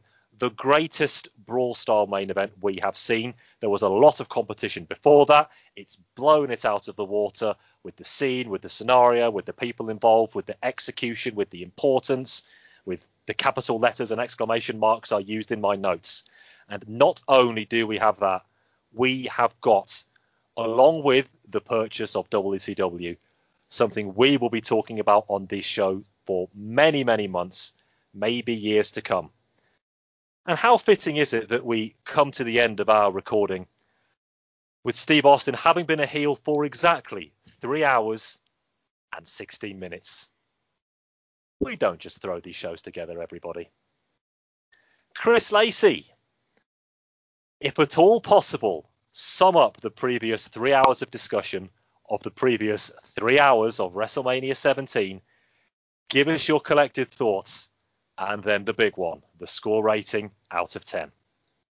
So this is easily one of the best Manias that we've ever had. It lives up to the hype of WrestleMania, the event. As I said, you got rid of Eddie and Test and got rid of the APA RTC match, and but none of them stick around for long enough to really do any damage to the show as a whole. It was perfect time to go grab another beer. This has had everything. We've had a wrestling clinic. We've had massive car crash spots. We've had possibly the best Taker match since he's come back. We had the nostalgia hit with the gimmick battle royal. We had the most sports entertainment moment that I think we will ever get and will never be beaten. And we had a fun hardcore match. I really enjoyed that. So, as a show, especially when you sit up till 7 o'clock in the morning to watch it, they can drag. This did not drag. I was in, I was up, and I was ready for all of it. And as I said, it has left me intrigued with what happens next with Austin. I know they say that Mania is the end of the year. It's their season finale as such, because obviously everything runs to Mania and then you go out of it.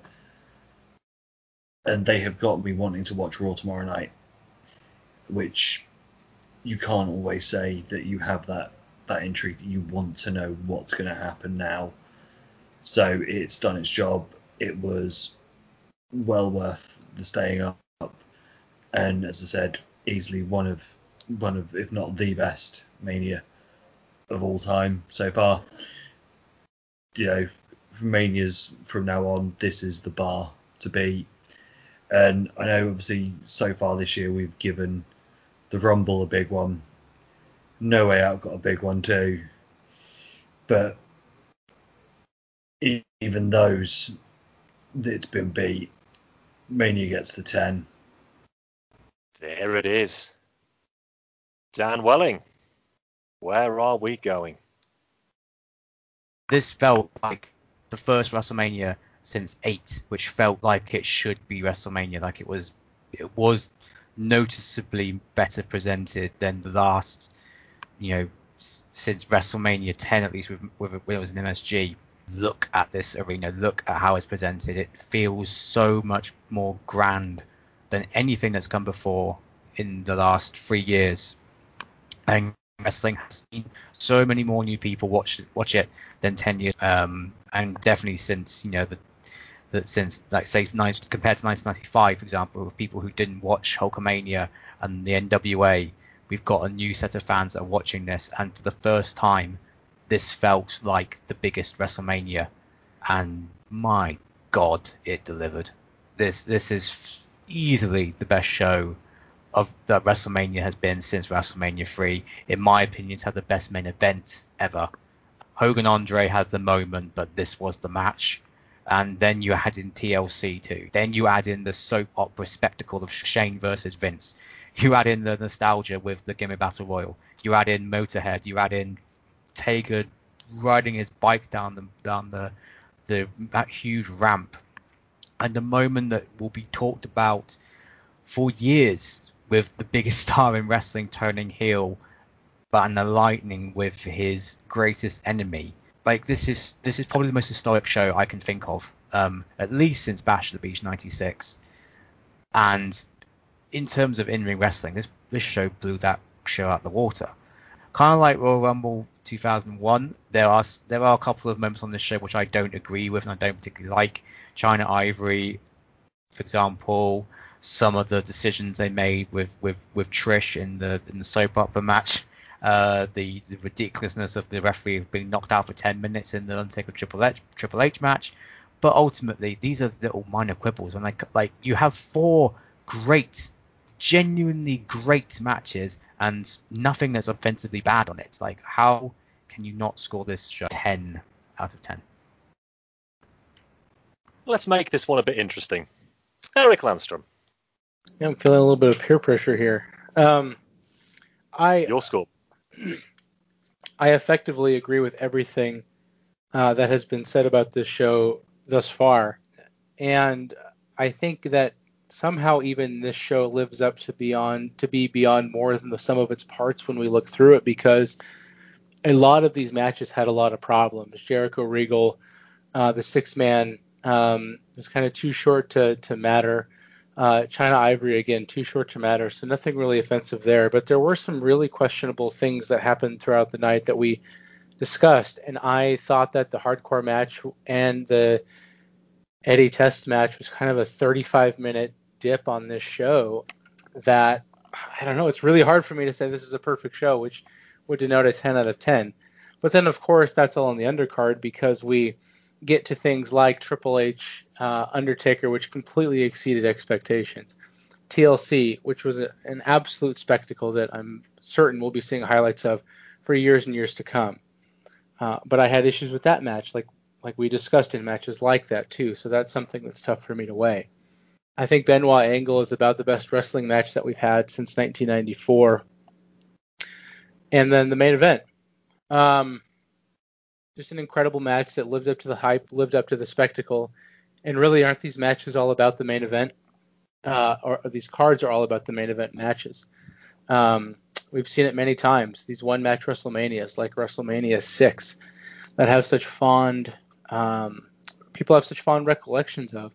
But when you go back and watch it, it was 10 squash matches, a mixed tag, and that main event. And this card certainly had more than that going for it. I expressed my hesitation with how they finished because, unlike I think everybody else, I don't have the optimism that heel Austin is the way to go, or at least if it's not heel Austin, an Austin McMahon alliance. For everything that Chris White said, and it makes so much sense, too much sense, from a booking perspective, from a storyline perspective, but Austin is the golden goose, and you don't kill that until it needs to be put down. And there was a lot of steam left. I am really struggling because I really want to give the show a 10 out of 10, but I don't have the optimism that the finish could be what it is, and I think it really is going to detract from my score. I really want it to. So I think what I'm going to do, Rory, is I am going to give the show a provisional 10 out of 10, but I'm going to say that if they fuck this up, I want to come back on the show whenever that is, if that happens, to revise the score. Consider it done. Yeah, I think it's the best pay-per-view I've ever seen. All the metrics I would normally go to for grading a pay-per-view, match quality, that one's pretty self-evident. We've got the Kurt Benoit match, outstanding wrestling, Shane v Vince, which is outstanding sports entertainment. TLC 2 is an outstanding car crash. Taker v Hunter is a good brawl with some outstanding moments. And then Rock v Austin, which for me is probably the best main event in WrestleMania history. And that's a no-brainer. Memorability, how am I going to remember this show? I'll remember the near countless moments that they gave us throughout the card, and just things like the spot with Jeff Hardy taking the spear, Linda standing up, the near fall in Taker Hunter, and that's before you even touch on the main event. And all of those have other bits in there. And that closing shot near enough of Austin and McMahon shaking hands, I'll remember that forever. Historical significance is damn near the biggest WWF pay-per-view I've covered for this show. booking decisions. Not necessarily if I agree with them, but are they logical? And I can apply logic, my own logic, for now, on day one at least, to every single thing that I saw on this show.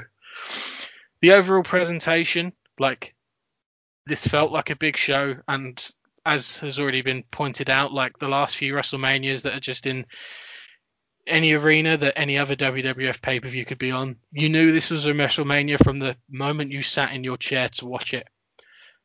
The overall entertainment and kind of like the pacing of the show laid out perfectly in my mind, because we had a slow start, but this would not have been a better show had we put TLC earlier and then giving me, I don't know, the APA 6-man tag a bit later. Like, they got this right. There was some filler on here. Not every match is perfect, but the filler is well placed. The show progresses smoothly and builds to the ultimate crescendo. It's a 10 out of 10. There's no other score I can give this show. I am going to keep this one very brief and very simple. Well, by my standards anyway, because it is now 7 a.m. here in the UK. I've got to go to work in half an hour, and I feel I might have a bit of explaining to do while I get there. I'm not sure how understanding my boss will be. So, if the first hour of this show was the conductor tapping on the table, the remaining 2.5 hours were the orchestra playing the symphony. This is 100% as close to a perfect pro wrestling, sports entertainment, whatever you want to call it, show you could ever realistically hope to get. Other than possibly the main event, Vince Shane as well, perhaps. You're not getting the perfect example of that form of match, but when you put what you do have together, it is far, far greater than the sum of its already pretty damn impressive parts. This show, much like the main event, has been coming for at least the last 3.5 years, possibly even for the last 14 years. Vince McMahon did it then, and incredibly perhaps, he has done it again, and he has outdone it with our first ever, across the board and entirely deserved, 10 out of 10 pay-per-view. Now, somebody get me a Nescafe.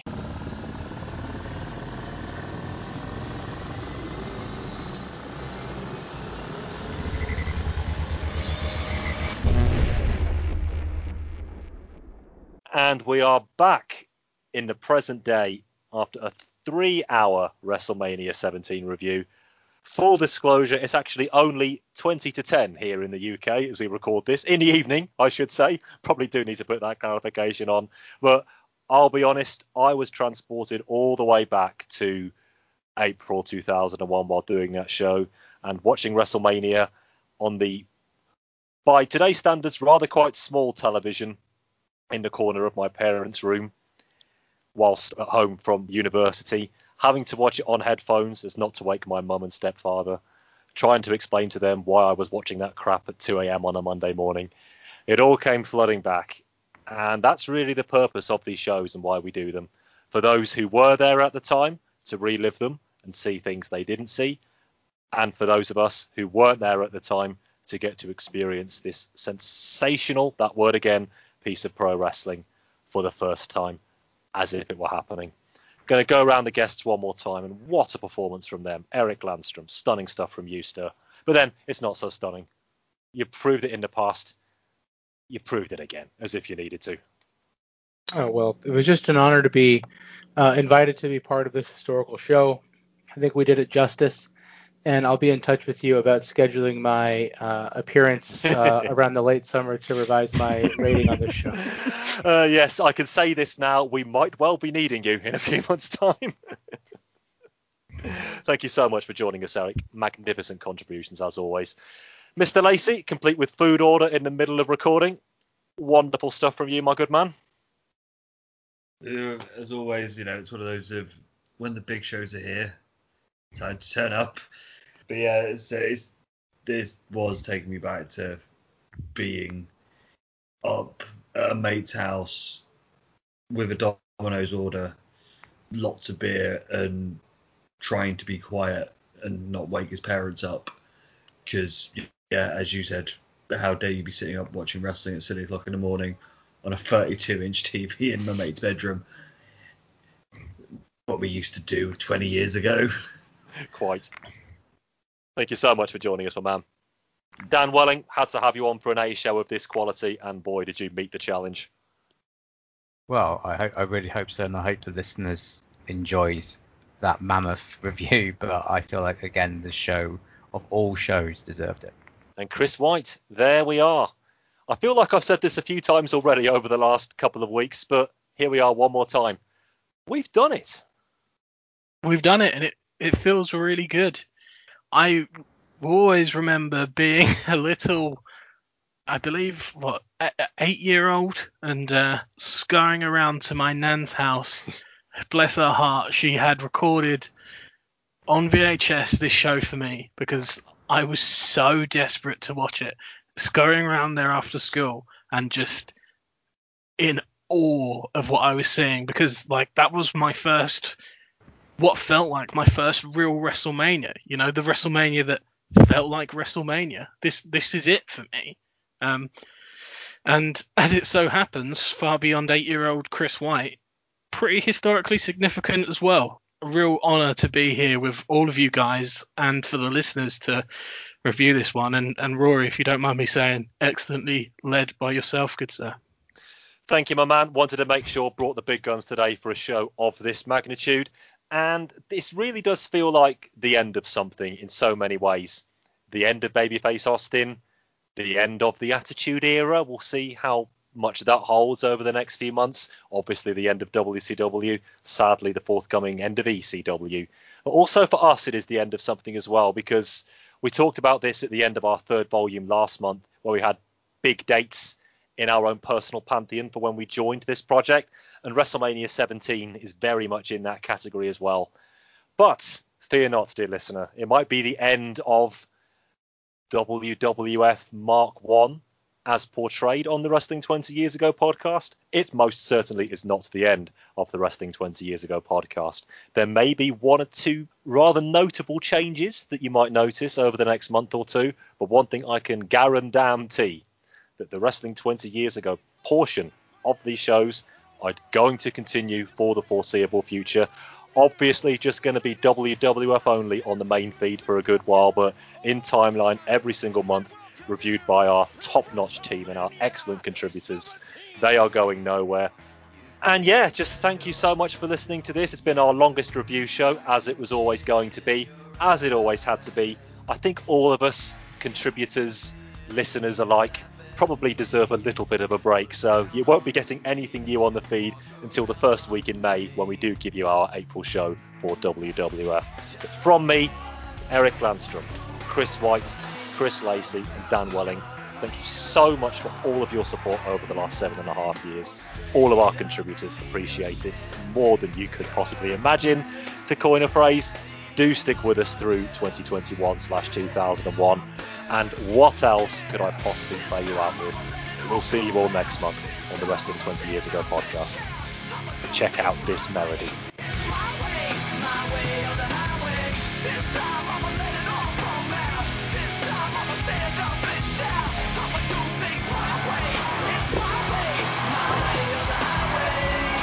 China is the WWF Women's Champion. You want shocking, you'll get shocking.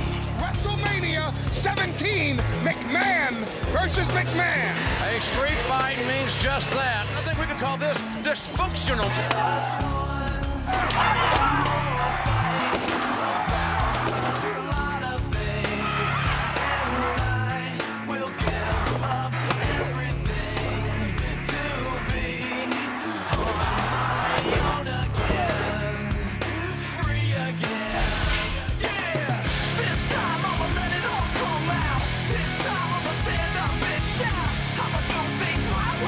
It's my way, my way or the highway. This time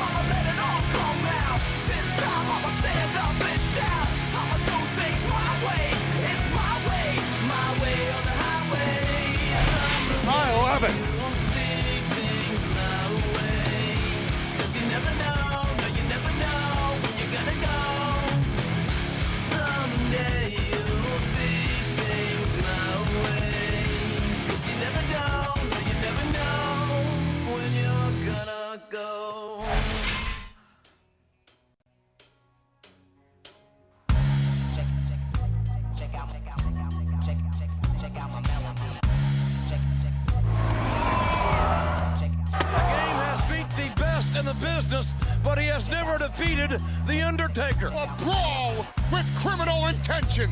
This is The Undertaker's playground.